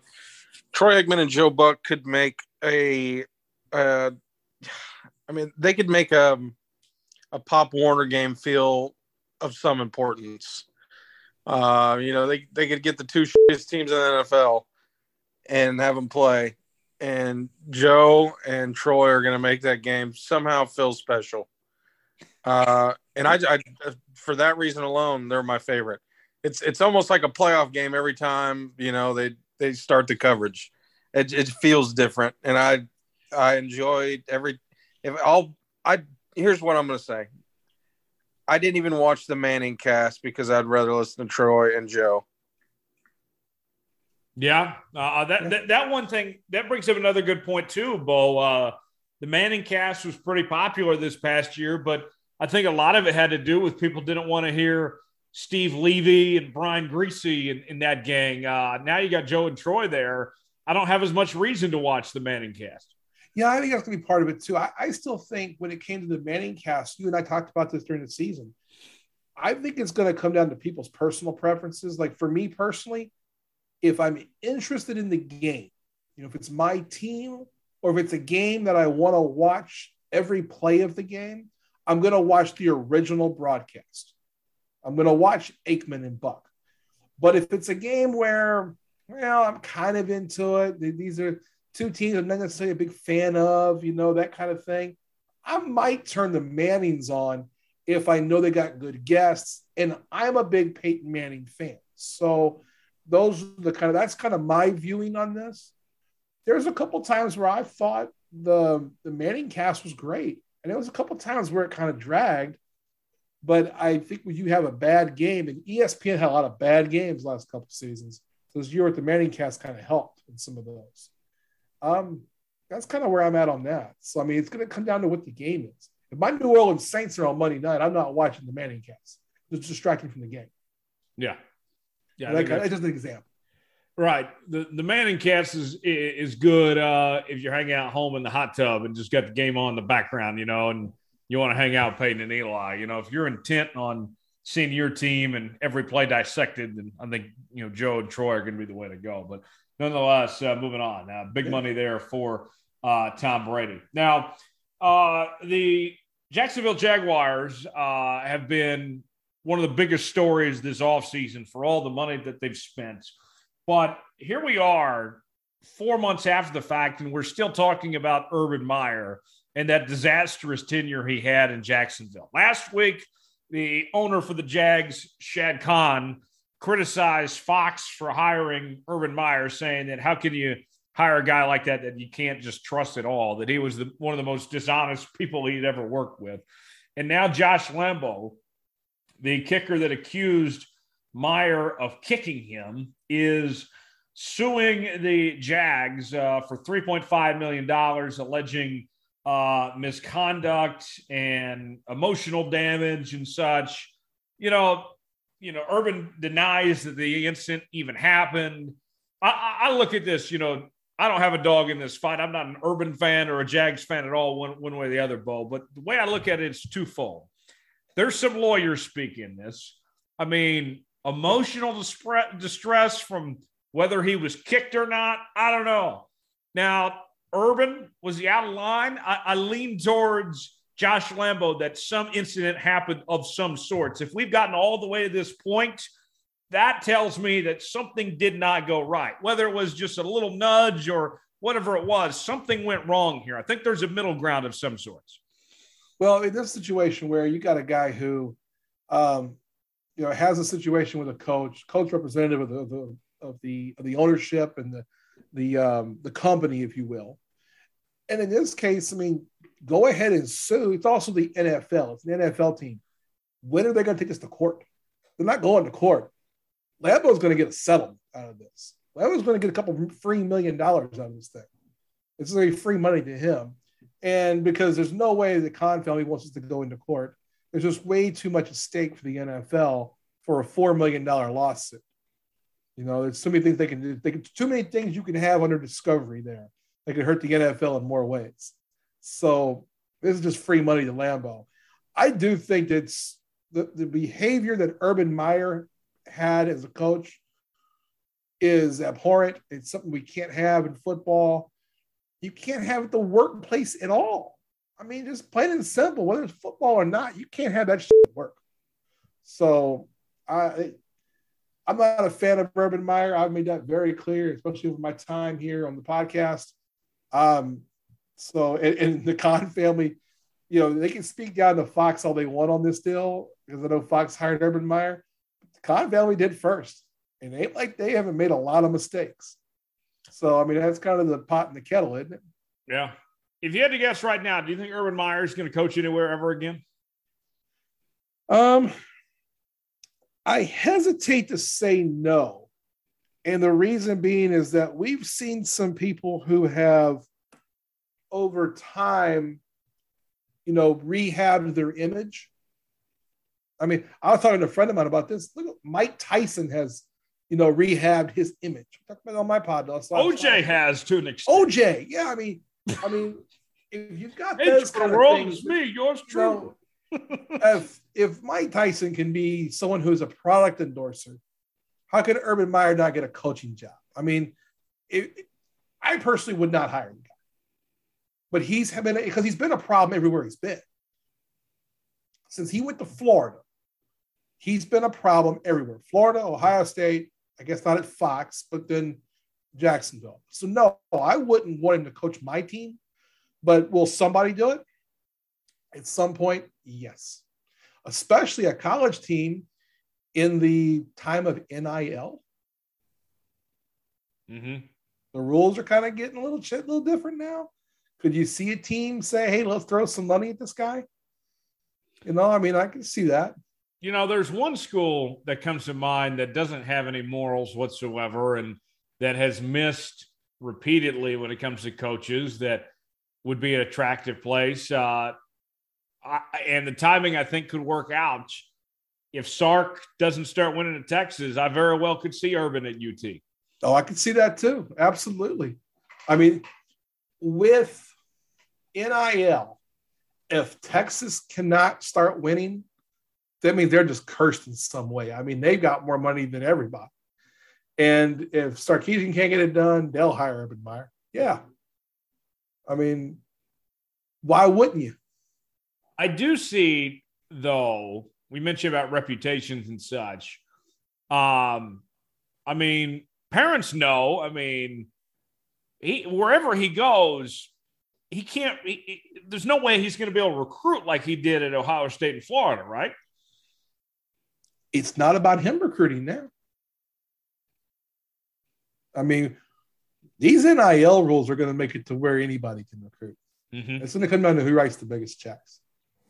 I mean, look at this kid. There's a kid right now. We're talking about going to Tennessee, getting, $8 million in NIL money over 3 years. How much NIL money could Arch Manning get? Now, I don't think he'll be a guy that puts himself out there because he's going to come from a, very, very wealthy family. But he'll do some. But yeah, I mean, if Arch Manning was not a Manning and it was the highest bidder, how much money would the University of Texas's alums give that guy to go there? Whatever he wanted. Whatever you want. Name your price, young man. Mm-hmm. Yeah. I mean, that's what's going to come down to. Speaking of NIL and such, the NCAA released some new guidelines this week, some rule changes. And, we're hearing coaches left and right complain about NIL and that it needs to be fixed and all this, that it's out of control. It's the Wild West out there. When I hear all this, Bo, you know what I'm thinking? Shut up. Yeah. I mean, sack up. I mean, these players were robbed from for how long? Yeah. And now the pendulum has switched the complete opposite direction. Deal with it. I mean, years ago, it wasn't too long ago, we were talking about coaches when they weren't coaching. It wasn't just recruiting. They were going to have to go out and raise money and, try to keep their students, their student athletes academically eligible and stuff like that. Now, I mean, in all honesty, the job of a head coach is easier than ever before. The NIL recruits itself. You got the tutors and all that handling the education side. To complain about NIL, I mean, deal with it. I mean, you get paid how much money? I mean, you'll be fine. Work with it. Work with the system. It comes down to where an NIL for the coaches to be upset, it comes down to really they're losing control, dominant control. Like Urban Meyer is an example. Was someone who just had a chokehold on the entire program. And now you're just not going to see that as much because these players now have an option. The way we have a transfer portal now, and we have NIL money. We just saw the kid from K-State who's going to Miami now, going to get $400,000 in NIL money.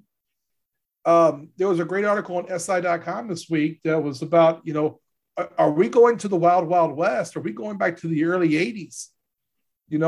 Pony Excess and SMU and that kind of stuff. Hey, bring it. Let's see what happens. This will be fun. Yeah. Let's let it happen. I mean, there's going to be, for every kid like a Bryce Young, who's reportedly made $1 million in NIL deals, there are so many kids who are, golfers, who are basketball players at lower division levels, that are, women's soccer players or divers or swimmers who are making a little bit of extra money because of the NIL rules. They can make ends meet now. Mm-hmm. And they're not having to be as dependent on the rules, for lack of a better term, the slave labor of what the NCAA is in many ways. Mm-hmm. We're going to have on my podcast, we're doing a thing in June. We're going to talk about NIL from every angle. We're going to have a couple of players on. We're going to have some compliance people that are going to talk about it from their side. That's what I think is the biggest headache in all this. And then we're going to have someone from coaching to talk about, how this is impacting things.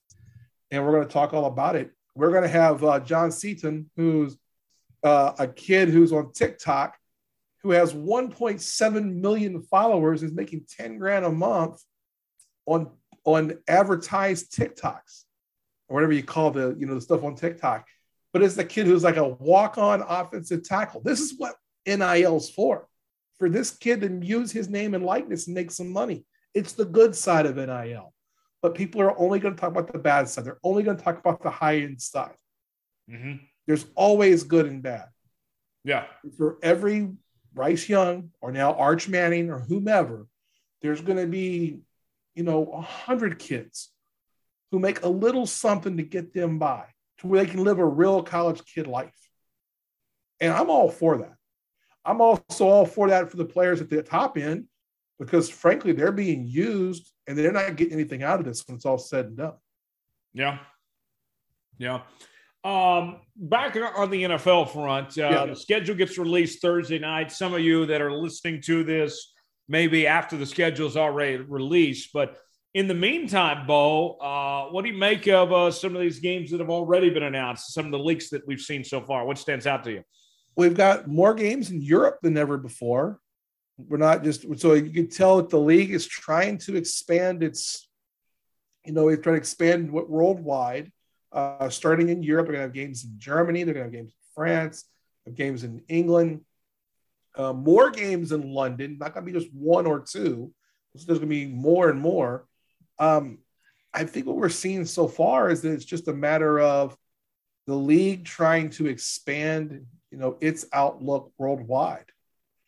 It's the dominant sport here in America, and if they can become that popular over across the pond, if you will, it's more revenue to the sport, to all the owners. Yeah, more revenue indeed. Yeah. And that second week, we're going to get a Monday Night Football doubleheader, but both games are going to be going on at the same time. What are we doing here? Yeah, that seems kind of unusual. I know that they've done doubleheaders in the past where they start the Monday night game early, like an hour earlier.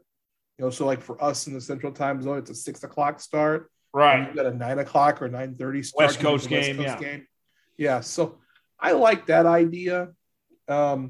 We talked off the air about it briefly, and it was one of those things where it's like, okay, well, which announce team's going to announce what? Right, because that doubleheader night, you have the Bills and Titans is going to be on ESPN, and then the Vikings and the Eagles is going to be on ABC. ESPN's got the better game, but ABC's got the wider reach.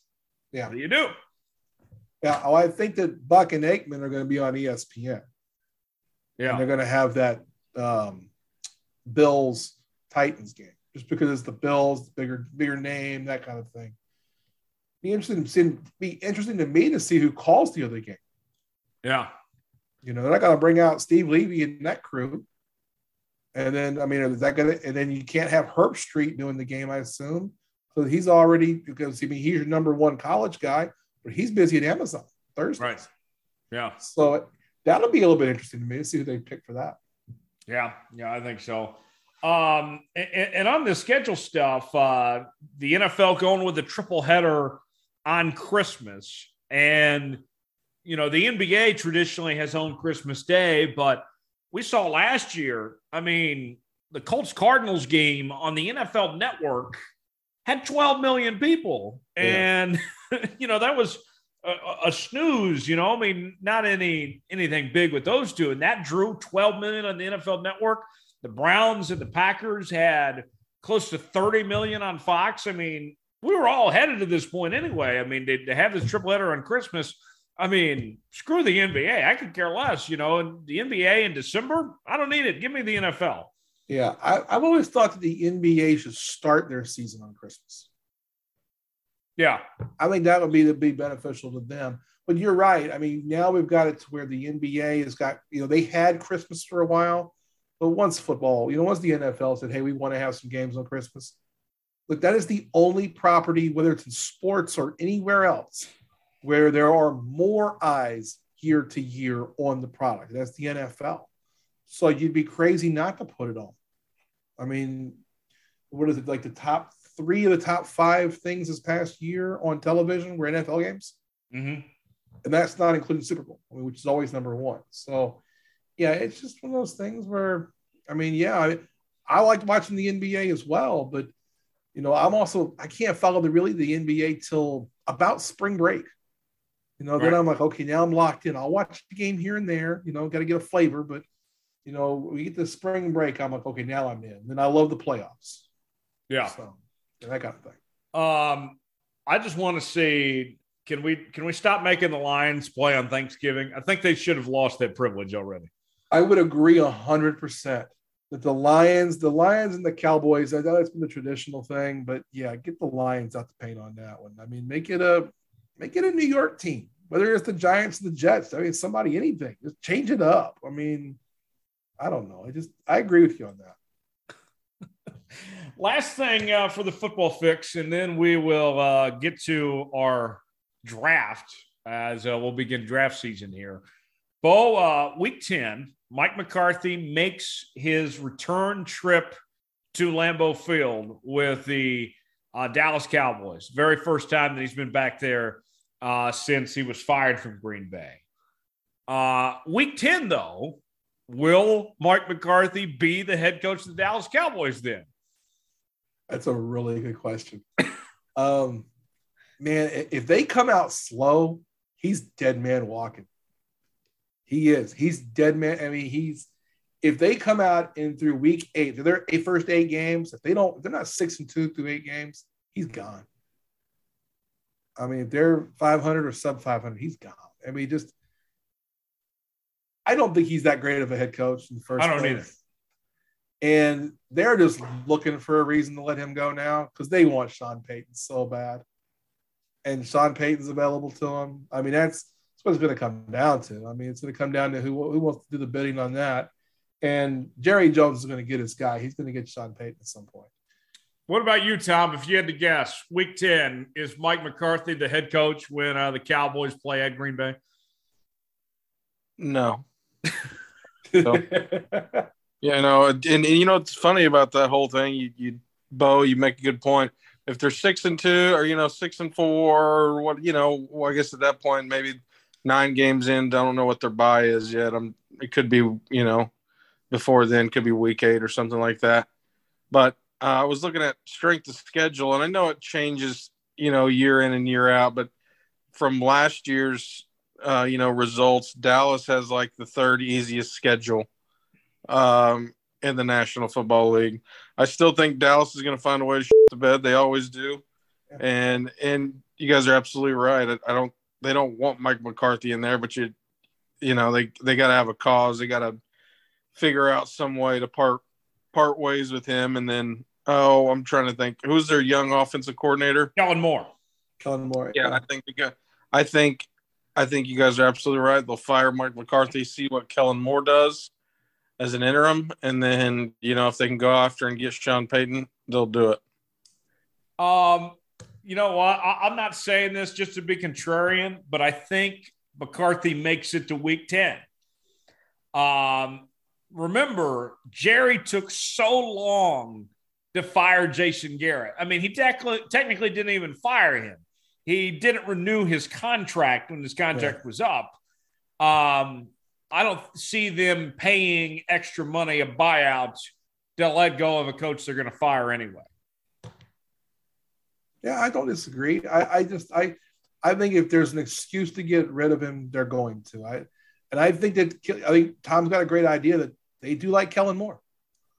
And if they can make him an interim coach for half a season and see if that's what they want to do, great. If not, I can see them making a deal and getting Sean Payton. If Kellen Moore gets a shot and does well, is there any chance that they go ahead and stay with Kellen and pass on Sean Payton? Yeah, I mean, they get into the playoffs. I mean, if they were, let's say through 8 games, they were sitting at 3-5, and they make the move, and then they go 6-2 over the next, and then win a playoff game. Yeah, Why So wouldn't you're saying it's not a foregone conclusion that Sean Payton's their head coach next year? No, I think that if anyone has a shot, it is Kellen Moore. But I do think that the overwhelming, if I had to gamble on it, it'd be Sean Payton. Okay. There you have it. The overwhelming odds, if you will. Bo, real quick, what's coming up on the podcast the next couple days? We're going to talk a little bit. So this week we talked about the NIL stuff, kind of the guidelines. We've got some we just kind of talked about. We got in depth. We did our review of Winning Time. Winning Time finished up on HBO this past weekend. That has been my guilty pleasure on television. I don't watch a lot of TV, but I have loved Winning Time. So we jumped in and talked about that, and then we set up some of the stuff we're doing for the next few weeks on NIL. That's going to be really fun. We're going to get, Ellen Wingington, my co-host, is a lawyer, so she loves the legal stuff. I'm a nerd about stuff, so we're going to be hitting NIL from every direction over the next few weeks. And then we've got we're stealing your gimmick for 1 week and doing a draft in a couple of weeks. We're doing a Star Wars draft, which will be kind of fun. But we've also started a gimmick every 2 weeks called What If. Last week we did What If Bo Jackson had not gotten hurt, and kind of what happens with his career in the leagues and everything else. Our next one is going to be the Tuck Rule, which we're going to do next week's show. On next Friday's show will be what had happened if the Tuck Rule, if that had been ruled a fumble. And we're going with that because Brady pretty much admitted on Man in the Arena that, yeah, it was a fumble. So we're going to say, hey, what would have happened if that's ruled a fumble? And maybe the Raiders win that game. Yeah. So we like to have fun with stuff like that. That'll be coming up. So lots of fun stuff on the Coach Bono's podcast. Looking forward to it, Bo. We will move on now, and we will keep Bo here as we will bring back a new old segment to the show. Our draft season has officially begun here on the Jones Report. The NFL draft may be over, but it is that time of year where we decide to draft random things. And this week, we are drafting people named Joe. All of us have 5 picks. This is going to be a snake draft. And, in case you don't know what a snake draft is, basically we will all pick, and then whoever picked last gets to pick first in the next round. And it just continues to cycle through. And then when it's all said and done, we'll ask you on Twitter to vote who had the best Joe lineup when it was all said and done. And for our draft series each week, Bo's going to join us. So we have 3 options, 3 different teams. In the past, it's just been me and Thomas. But now we'll have a little diversity, a third option of sorts, and go a little deeper in this draft. So nonetheless, that is the rules, how this will go. And this week we are drafting people named Joe. In any walk of life, we are going to find the best folks ever with the name Joe. And there is a lot of candidates to choose from. Guys, any thoughts before we get this started? I have one question. Okay. This has to be a person, a living person? No, it doesn't. Okay, so a character? Yeah, it could be a character. Just anyone named Joe. Could it be an entity named Joe? Sure. Okay. All right. Asking questions. I gotta make sure I'm within the rules here. I'll play the game as long as I know the rules. All right. We're gonna put those NIL rules on you. Yeah. Tom, you get to get us started with the very first pick of the Joe draft. And so the honor is all yours. Who is going to be the first pick as you are now on the clock? Yeah, I'm going to have to go with Joe Exotic. The way the Tiger King took the world by storm. He's one of my favorite Joes. Joe Exotic, the very first Joe off the board. I like Joe Exotic. Tom has had some communications with Joe Exotic before, right? I did. I messaged him in prison, and then he responded, and we had a very brief correspondence, and then he got moved prisons, and the messaging system was shut down. I think partially due to him moving prisons, and also partially because I think people were just messaging the hell out of him. Okay. So Joe Exotic, Tom in Oklahoma goes with the Oklahoma Pride and Joe Exotic, the face of Oklahoma at one point in time as the number one pick.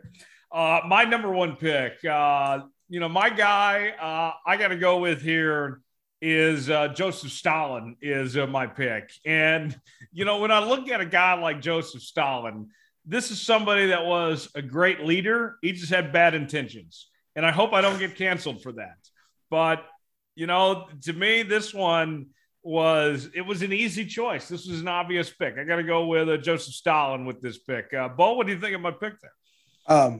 I just can't believe you would pick Stalin. I mean, that's just awful, to be honest. I mean, you're going to take him in late rounds. So if I was going to do my best Mel Kiper here, I would just be like, what are you doing? It's the first round. That was a reach. That was a reach, very much so. You could have got him in the fifth round. All right, Bo, you can pick back to back. Look, so we got, Tom took an Oklahoma guy, and Joe Exotic. You took we took a communist dictator. I, on the other hand, I'm going to go with an NFL quarterback. We know who I can't pass. I can't pass with Joe Burrow. So if you've been on this, as many times as I've been here, you know who my favorite Joe is. It's Joe Burrow. Okay. So Joe Burrow off the board. What an interesting trifecta to start out. Joe Exotic, Joseph Stalin, and Joe Burrow. Yeah. So. 3 very different people, might I add. Bo, you're back on the clock. Second round. So, all right. So second round here, I'm going to go quarterback again. And this might be a little bit of a reach, but I'm going to go Joe Namath. And I'm taking Namath because I got Burrow. And if I get to hang out with Burrow, you got to have Joe Namath. I mean, talk about hanging out. I mean, Namath's going to pull some girls. So give me Joe Namath as my second pick. Okay. So far you've stuck to sports, in particular football quarterbacks. That might change. I'm just saying I got to get my guys in here. I'm going to go my second pick. I'm going to go with Joe Rogan. I feel like I have you would.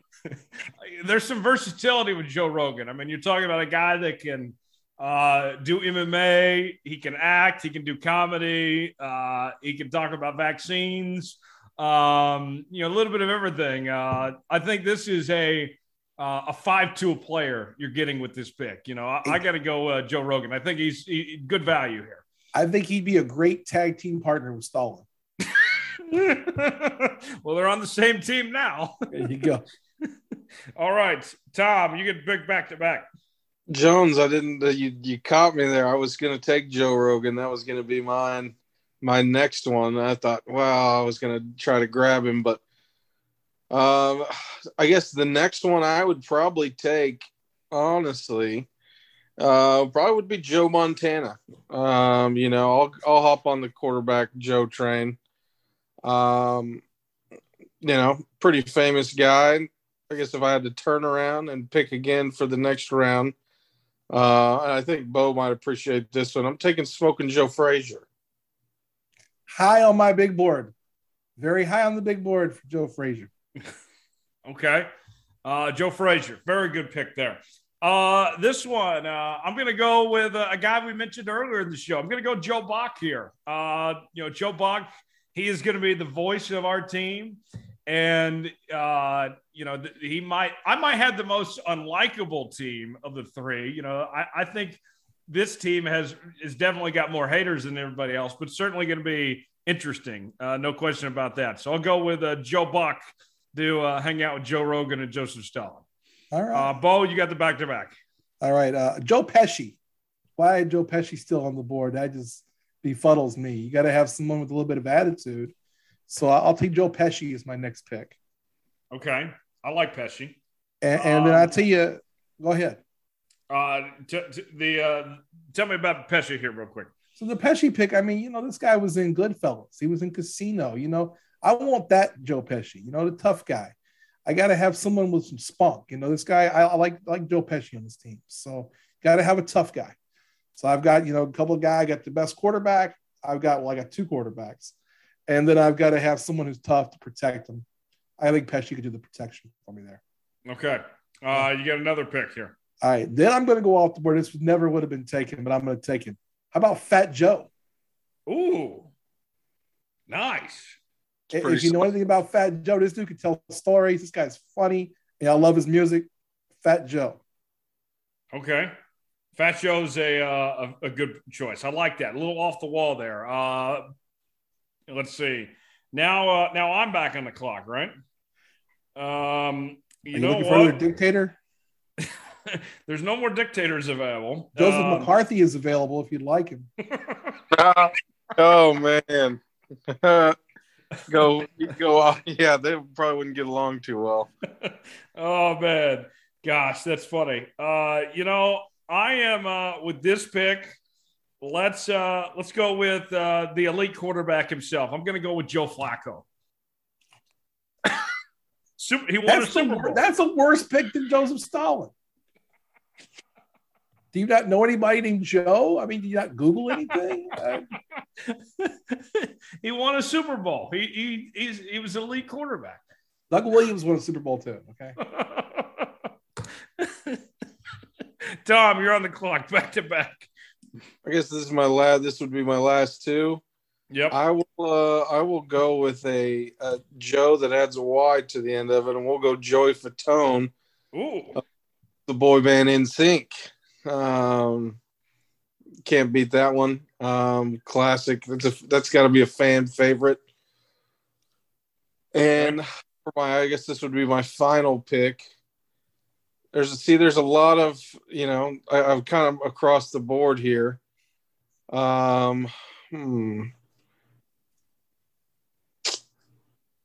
Let's see. I had one lined up, and then I saw Joey Fatone. I thought, well, that's pretty solid. Okay. I know I'm running down the clock here, but I had a good one lined up, and I just got to find him again. You know what? There's one obvious one, but no one's going to take him.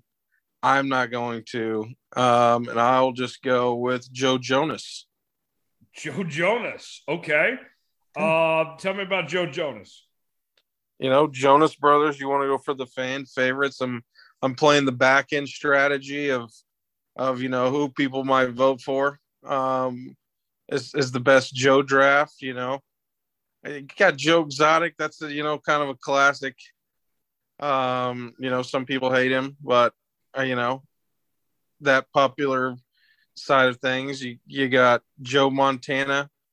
Overall, pretty solid. You got Joey Fatone, Joe Jonas, and you got Smoking Joe Frazier. So I'm kind of across the board. I got, older boy band, newer boy band.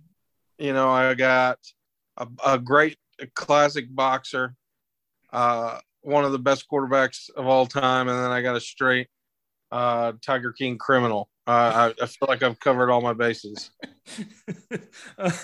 All right. It's Joe Jonas off the board. You went music, those last two picks with Joey Fatone and Joe Jonas.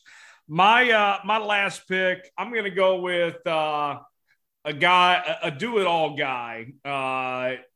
He's been successful in everything he's done. He's an inspiring individual, and I think that he could add some good morale to our team, especially to help out Joseph Stalin. I'm going to go with Joe Gibbs with my pick, the Hall of Fame football coach and NASCAR owner. See, so you could have gotten Stalin in the fifth round. Bo, your final pick. Okay, so look, Tom took Smoking Joe Frazier, who I did have on my short list here, but there was another boxer that I might have taken ahead, which would have been Joe Louis. Didn't go there. I'm not going to go there. There's, of course, Joe Biden, our current president. I mean, it could be a decent – he is the president of the United States, but I'm going to pass on Joe Biden. Music, Joe Walsh, the Eagles, another solid pick. Mean Joe Green. No one picked Mean Joe Green. This one's for you, Jonesy. How about Joe Mama? But I'll tell you who I'm going to take. I'm going to take Joe's KC Barbecue as my fifth and final Joe. Joe's KC Barbecue. Ooh, okay. You know what? For let's go ahead and make this interesting because I thought of one more name at the last minute that I want to pick. So let's each take one more. Okay. So we're at an even number. Bo, go ahead and pick one more. I get one more here. Okay, I'm going to go baseball on this one. Shoeless Joe Jackson. Okay. Here was the one more I was thinking of. I'm glad he was still around. I'm going to go with Judge Joe Brown. He was on my list. He was at the bottom. I like me some Judge Joe Brown. All right, Tom, one more pick. For, I guess, the sake of not going, you know what? I'm a music guy, almost probably more so than I'm a sports guy. And there's a couple more. I could go, I like the Fat Joe pick from Bo. I could go Joe Budden, but I'm not going to go Joe Budden. I'm going to stick with the classic you mentioned. I'm going with Joe Walsh. That's a good pick. Okay. So to recap the draft, Team Tom is Joe Exotic, Joe Montana, Joe Frazier, Joey Fatone, Joe Jonas, Joe Walsh. Team Jones is Joseph Stalin, Joe Rogan, Joe Buck, Joe Flacco, Joe Gibbs, and Judge Joe Brown. And Bo's team is Joe Burrow, Joe Namath, Joe Pesci, Fat Joe, Joe's Kansas City Barbecue, and Joe Jackson. So, Bo, what do you think of the three Joe teams? Well, do I have to break them each down? I like Tom's team. I don't like the Joey Fatone pick myself, but he went music heavy. Nothing wrong with that. That's good for Tom. That works out. It fits him. You got some kind of communist dictatorship going on over there. If you could break off into your own, like former Soviet republic, you're set, Jonesy. Absolutely. I got my judge. I got my leader. I got my talk show host. You were set for some misinformation out there. You're like the Trump administration and just different. I was really waiting for Jones to pick Joseph Smith. I was thinking about that. The guys that were undrafted, Joseph Smith, Joe Biden. There was some guys that, some undrafted free agents out there, some notable ones. Yeah. If you wanted to keep going sports, you got Joe Thomas, the offensive tackle. Joe Staley. Joe Staley is a good one. Mean Joe Green. G.I. Joe, the cartoon. Yeah. Oh, man, that would be a good one. I didn't even think of that. I had that on my list. Mean Joe Green. I don't know how none of us could all. Yeah. If you're a wrestling fan, Samoa Joe was another one that was I almost picked. But I went with Joe's KC Barbecue because where are you going to find better food?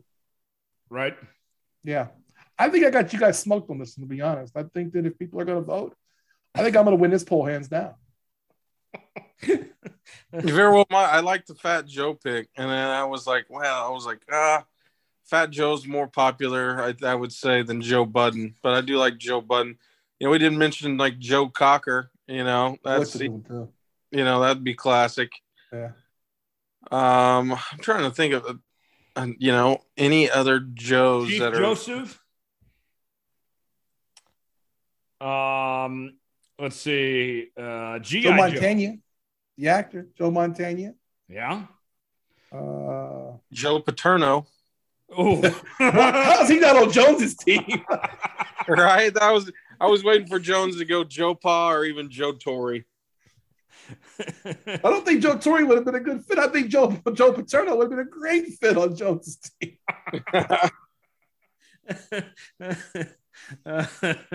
Joe Girardi, Joseph Kennedy, JFK's father. Yeah.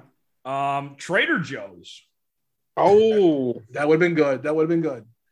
Joe the plumber. Trader Joe's would have never fit in your group, though, Tyler. That's a little too hip for you. I can see you guys. I can see your team closing Trader Joe's down. The subversive organization. Oh gosh, Tom, what did you make of the teams? I didn't see you taking Joe Rogan with your second pick. I was going for the dub there if you had not. if you'd not gotten him right there. That and I like the Fat Joe pick a lot. I didn't even think of him until you said it. And I thought, damn. Well, that might be one that fits well with the voters out there. Another musician, Joe Nichols. I mean, there's as many classic music artists named Joe than there is quarterbacks. Yeah. Joe DiMaggio didn't get picked either. Right. Yeah. I don't know if Jones knows who Joe DiMaggio is. It might be a little too old for him. I couldn't pick him because he's a Yankee. I just been allowed on my team. Oh, there you have it. We'll do this again next week. If you have any suggestions on what our next draft would be, this was a lot of fun. We'll do it again. Bo, appreciate you joining us. We'll talk to you next week, man. Hey, thank you guys. It's a lot of fun. Hey, y'all take care. Have a good week. Couple more things before we wrap up today's show. Let's go ahead and get to our Big 12 breakdown this week.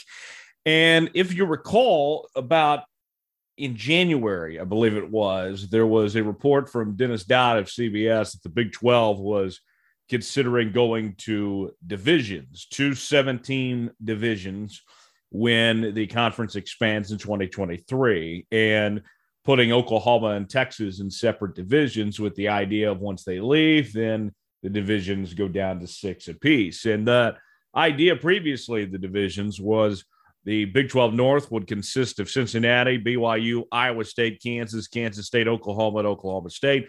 And the Big 12 South would consist of Baylor, Houston, TCU, Texas, Texas Tech, UCF, and West Virginia. And you have teams like Oklahoma State, for example, who have been playing Baylor, TCU, and Texas Tech and those Texas schools every year in the current Big 12. And all of a sudden, their trips to the state of Texas would be very limited. It looked like a very bad proposal for divisions. And let me say this. I'm not a fan of divisions to begin with. I've always thought that your conference championship games should be like what the Big 12 is now, of the 2 teams with the best record meet in the conference championship.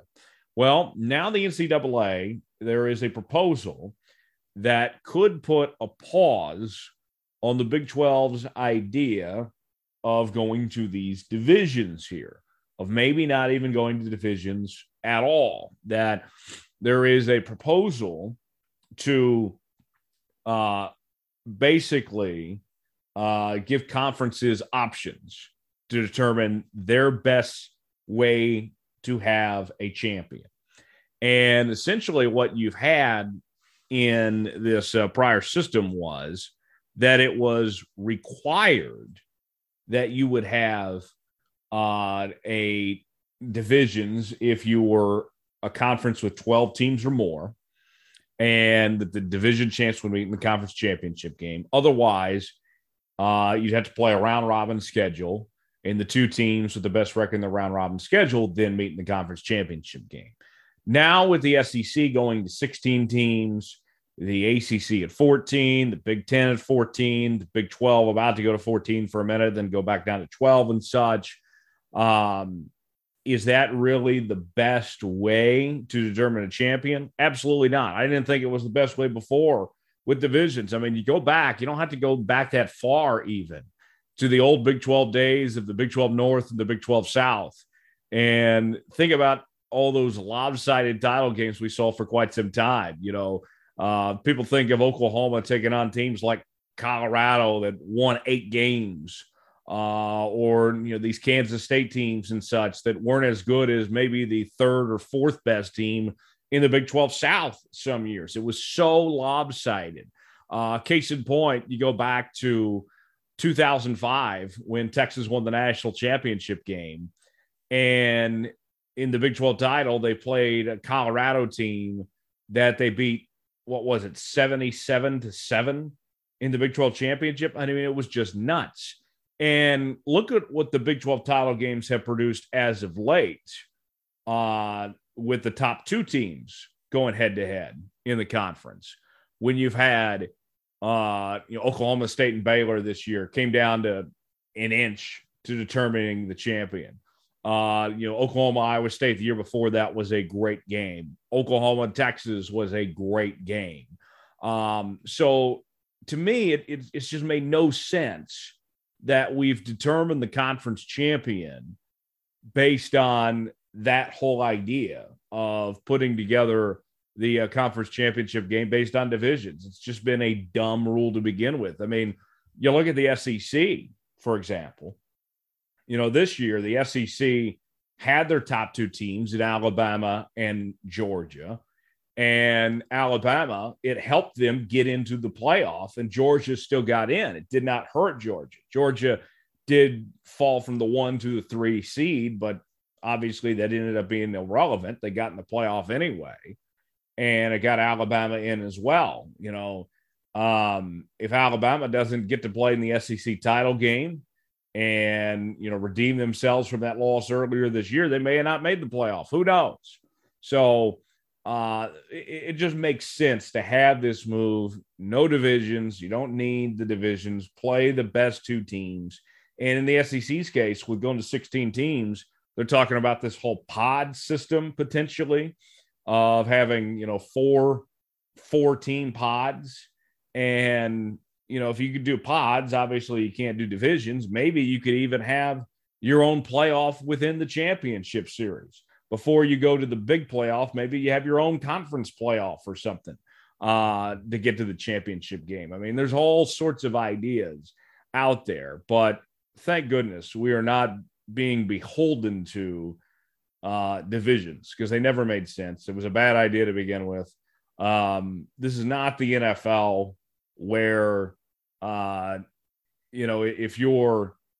if you don't win your division, there's a wild card spot or something, like that. I mean, it just doesn't work that way. The system, there's a lot of flaws in college football. I think that's one of the things that actually makes college football so unique is the imperfect system and the controversy it is every year.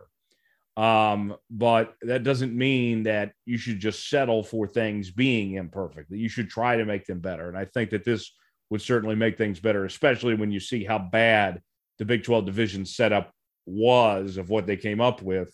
If the NCAA can actually kind of save them from making their own mistake, I'm all for it. I like the idea of no divisions as far as I'm concerned there. But anyways, also in the Big 12 front this week, Brent Venables, the new head coach of the Oklahoma Sooners, talked about the change of scenery when he arrived in Norman back in December.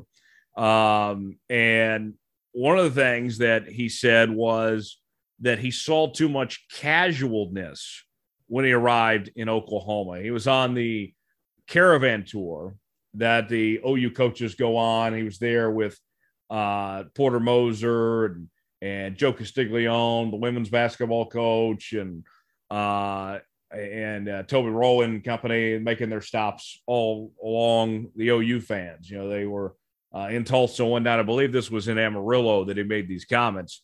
And this was in regards to preparation for that bowl game against Oregon. Says, I saw too much casualness, if you will, too much nonchalant when I came in December to prepare for the bowl game. And Bob Stoops, of course, was the interim head coach at that time. He said, we lost 2 heartbreakers, 1-score games, could have gone either way. Coach decides he doesn't want to be here. Okay, good. Now, what do you want to do? We don't need a program in disarray. Y'all love this university. You all care for one another. You got a bunch of assistants to decide to go ahead and stay here and to put it all in.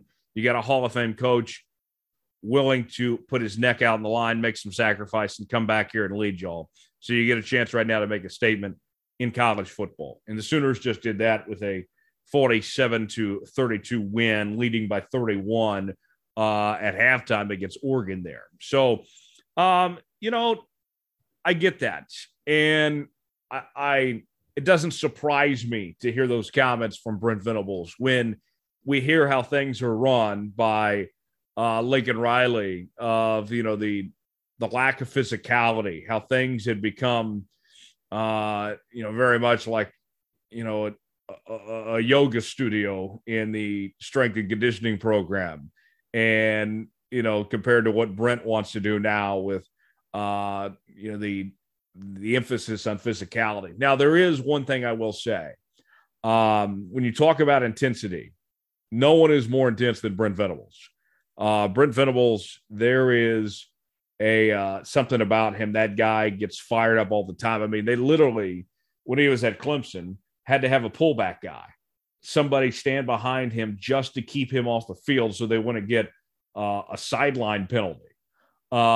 So, anything less than Brent Venables is going to be less intense anyway. So, there is a middle ground of some sorts. I see where he's coming from, but Brent's intensity is so much higher than everyone else's that, it may not have been as bad as he's letting on, but I get the idea. And I think that's what Oklahoma fans want to hear is you head to the SEC and get ready for that change of play. What's about to change for Oklahoma here, they're going to have to get tougher. And I think they got the right guy for that in that sense. So very interesting comments there from Brent Venables, the new head coach of the Oklahoma Sooners on that front.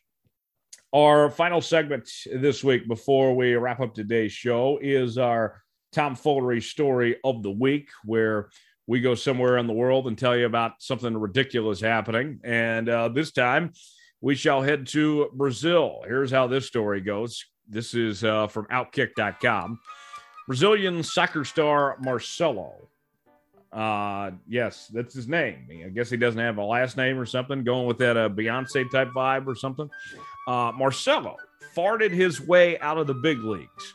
After being demoted from Lions top squad last August, Marcelo's contract was terminated in January for inappropriate behavior.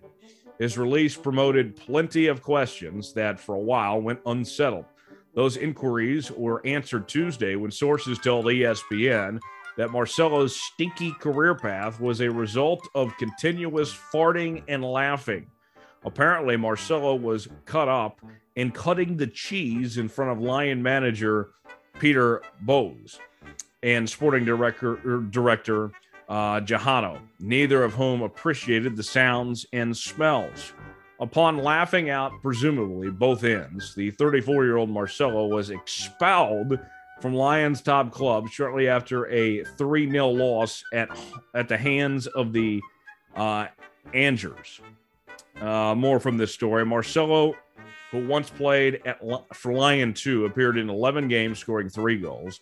His contract was terminated earlier this year, and within 2 days of termination, he signed with Bordeaux, seemingly the perfect fit. The club stinks. They are currently at the bottom of the League One table and are just 7 points from safety. At the time, Bordeaux likely sought out Marcelo to light a fire under the underperforming club. Not a bad idea, so long as no one's putting a flame underneath Marcelo. So, how about that? This guy gets the boot for farting and laughing. I wonder how it got to this point. If you got the BS meter on here, I'm putting the BS meter pretty high. I mean, there had to be more to this story than this guy just having an issue with passing gas and laughing. I want guys laughing, having a good time in my locker room. That's a good locker room vibe. To me, that one doesn't quite add up. You would think you'd want people that want to be there and have fun and such. The farting thing. Now, listen, I am not a fan of farting in public. I'm of the belief that you need to hold it in, squeeze your cheeks together, get rid of that fart, or just go to the bathroom. What does it mean when you have to fart? That's poop waiting to come out. Go to the bathroom. Go take a dump. And don't be afraid to use a public restroom. I know that there are some folks out there that will not touch a public restroom, will not take a dump in a public restroom. I can tell you this much. It's your ass that's getting dirty when you take a dump in a public restroom. Okay? Go shower when you get home, change, whatever it is. You're gonna be fine. You will live taking a dump in a public restroom. That is not going to be the end of the world for you. So, with that being said, this guy did not need to get to this point. I do not believe this was the real reason that he got cut. This has got to be a story that's covering up for the real story here. There's no chance this is legit. With that being said, though, it's highly entertaining. I'm glad that he found another job, that he wasn't out of work too long, that he found somewhere to go. And, we mentioned alternatives for this guy. One thing you could do, you can take a dryer sheet and you can put it up, in your underwear or something. And if you fart, then that's going to help with the smell and such. You got some coverage of some sorts. It doesn't. There's some preventable things. If this guy's got a real problem and such, then there's ways to work around that. And then, this sounds like a medical issue. If he's got this continuous farting thing going on. If it were in this country, this guy could probably sue. In America, this guy probably could sue and claim that it was health reasons and such and make a whole lot of money here. I don't know how the laws work in Brazil when it comes to a situation like this and one's personal health matters and such, but that to me, there's no way you could get away with that in the States. Firing somebody for passing gas and such. That one wouldn't hold up in court one bit. You'd pay the price big time. So that to me is a fascinating story. I'm glad the guy landed on his feet, but folks, please, it didn't have to get to this point. Hold your cheeks together. Don't let that fart out. You can fart at home, whatever. Have some decency around folks. Go to the bathroom. And, take care of your business there. You don't need to be doing it out in public. I'm a pretty casual guy. What you see is what you get with me. I'm the same person everywhere I go. But one person that I am not in public compared to maybe at home, I'm not passing gas everywhere. I'm not just farting up a storm and trying to be stinky and such and be rude to others around me. Step out for a bit. Be courteous. Go use the bathroom. Don't be afraid to use that public restroom. You'll be fine. Let's face it. So there you have it. That's our tomfoolery story of the week this week on the Jones Report. We got to go. Big thanks to Coach Bo for joining us, for stopping by for the football fix, also for kicking off draft season here on the Jones Report. Next week, we'll do another draft, and I'm sure it will be entertaining as well. Big thanks to TJ Eckert of KTUL Tulsa Channel 8 for stopping by as well. He's going to be all over the PGA Championship. You want to make sure and follow him and all the great work that he's going to be doing. I'm looking forward to being out there too here in a couple of days. That's going to be terrific to see that in my hometown, to be at Southern Hills and such. This is the biggest event we've had in a long time, and it's going to be a big deal. So looking forward to that. Thomas Bridges as well for hanging out with us, and you, the listener, as well. We will see you right back here next week. As always, subscribe to the show. New episodes out each and every Thursday on Apple, Spotify, Google Podcasts. Leave us a 5-star review or don't leave us one at all. And you can also find us on social media. I'm on Twitter at Tyler Jones Live. Tom's at Thomas_Bridges. And you can find TJ Eckert at TJ Eckert KTUL. Also, you can find me on Facebook, facebook.com/Tyler Jones Live, facebook.com/Studio Soapbox, and Instagram, Jones_Report, Instant Thomas, and Tyler Jones Live. You can find us. So that is all the social media handles. We will go. We will see you all next week. Have a great one. I'm Tyler Jones for our entire crew saying so long. Thanks for joining us.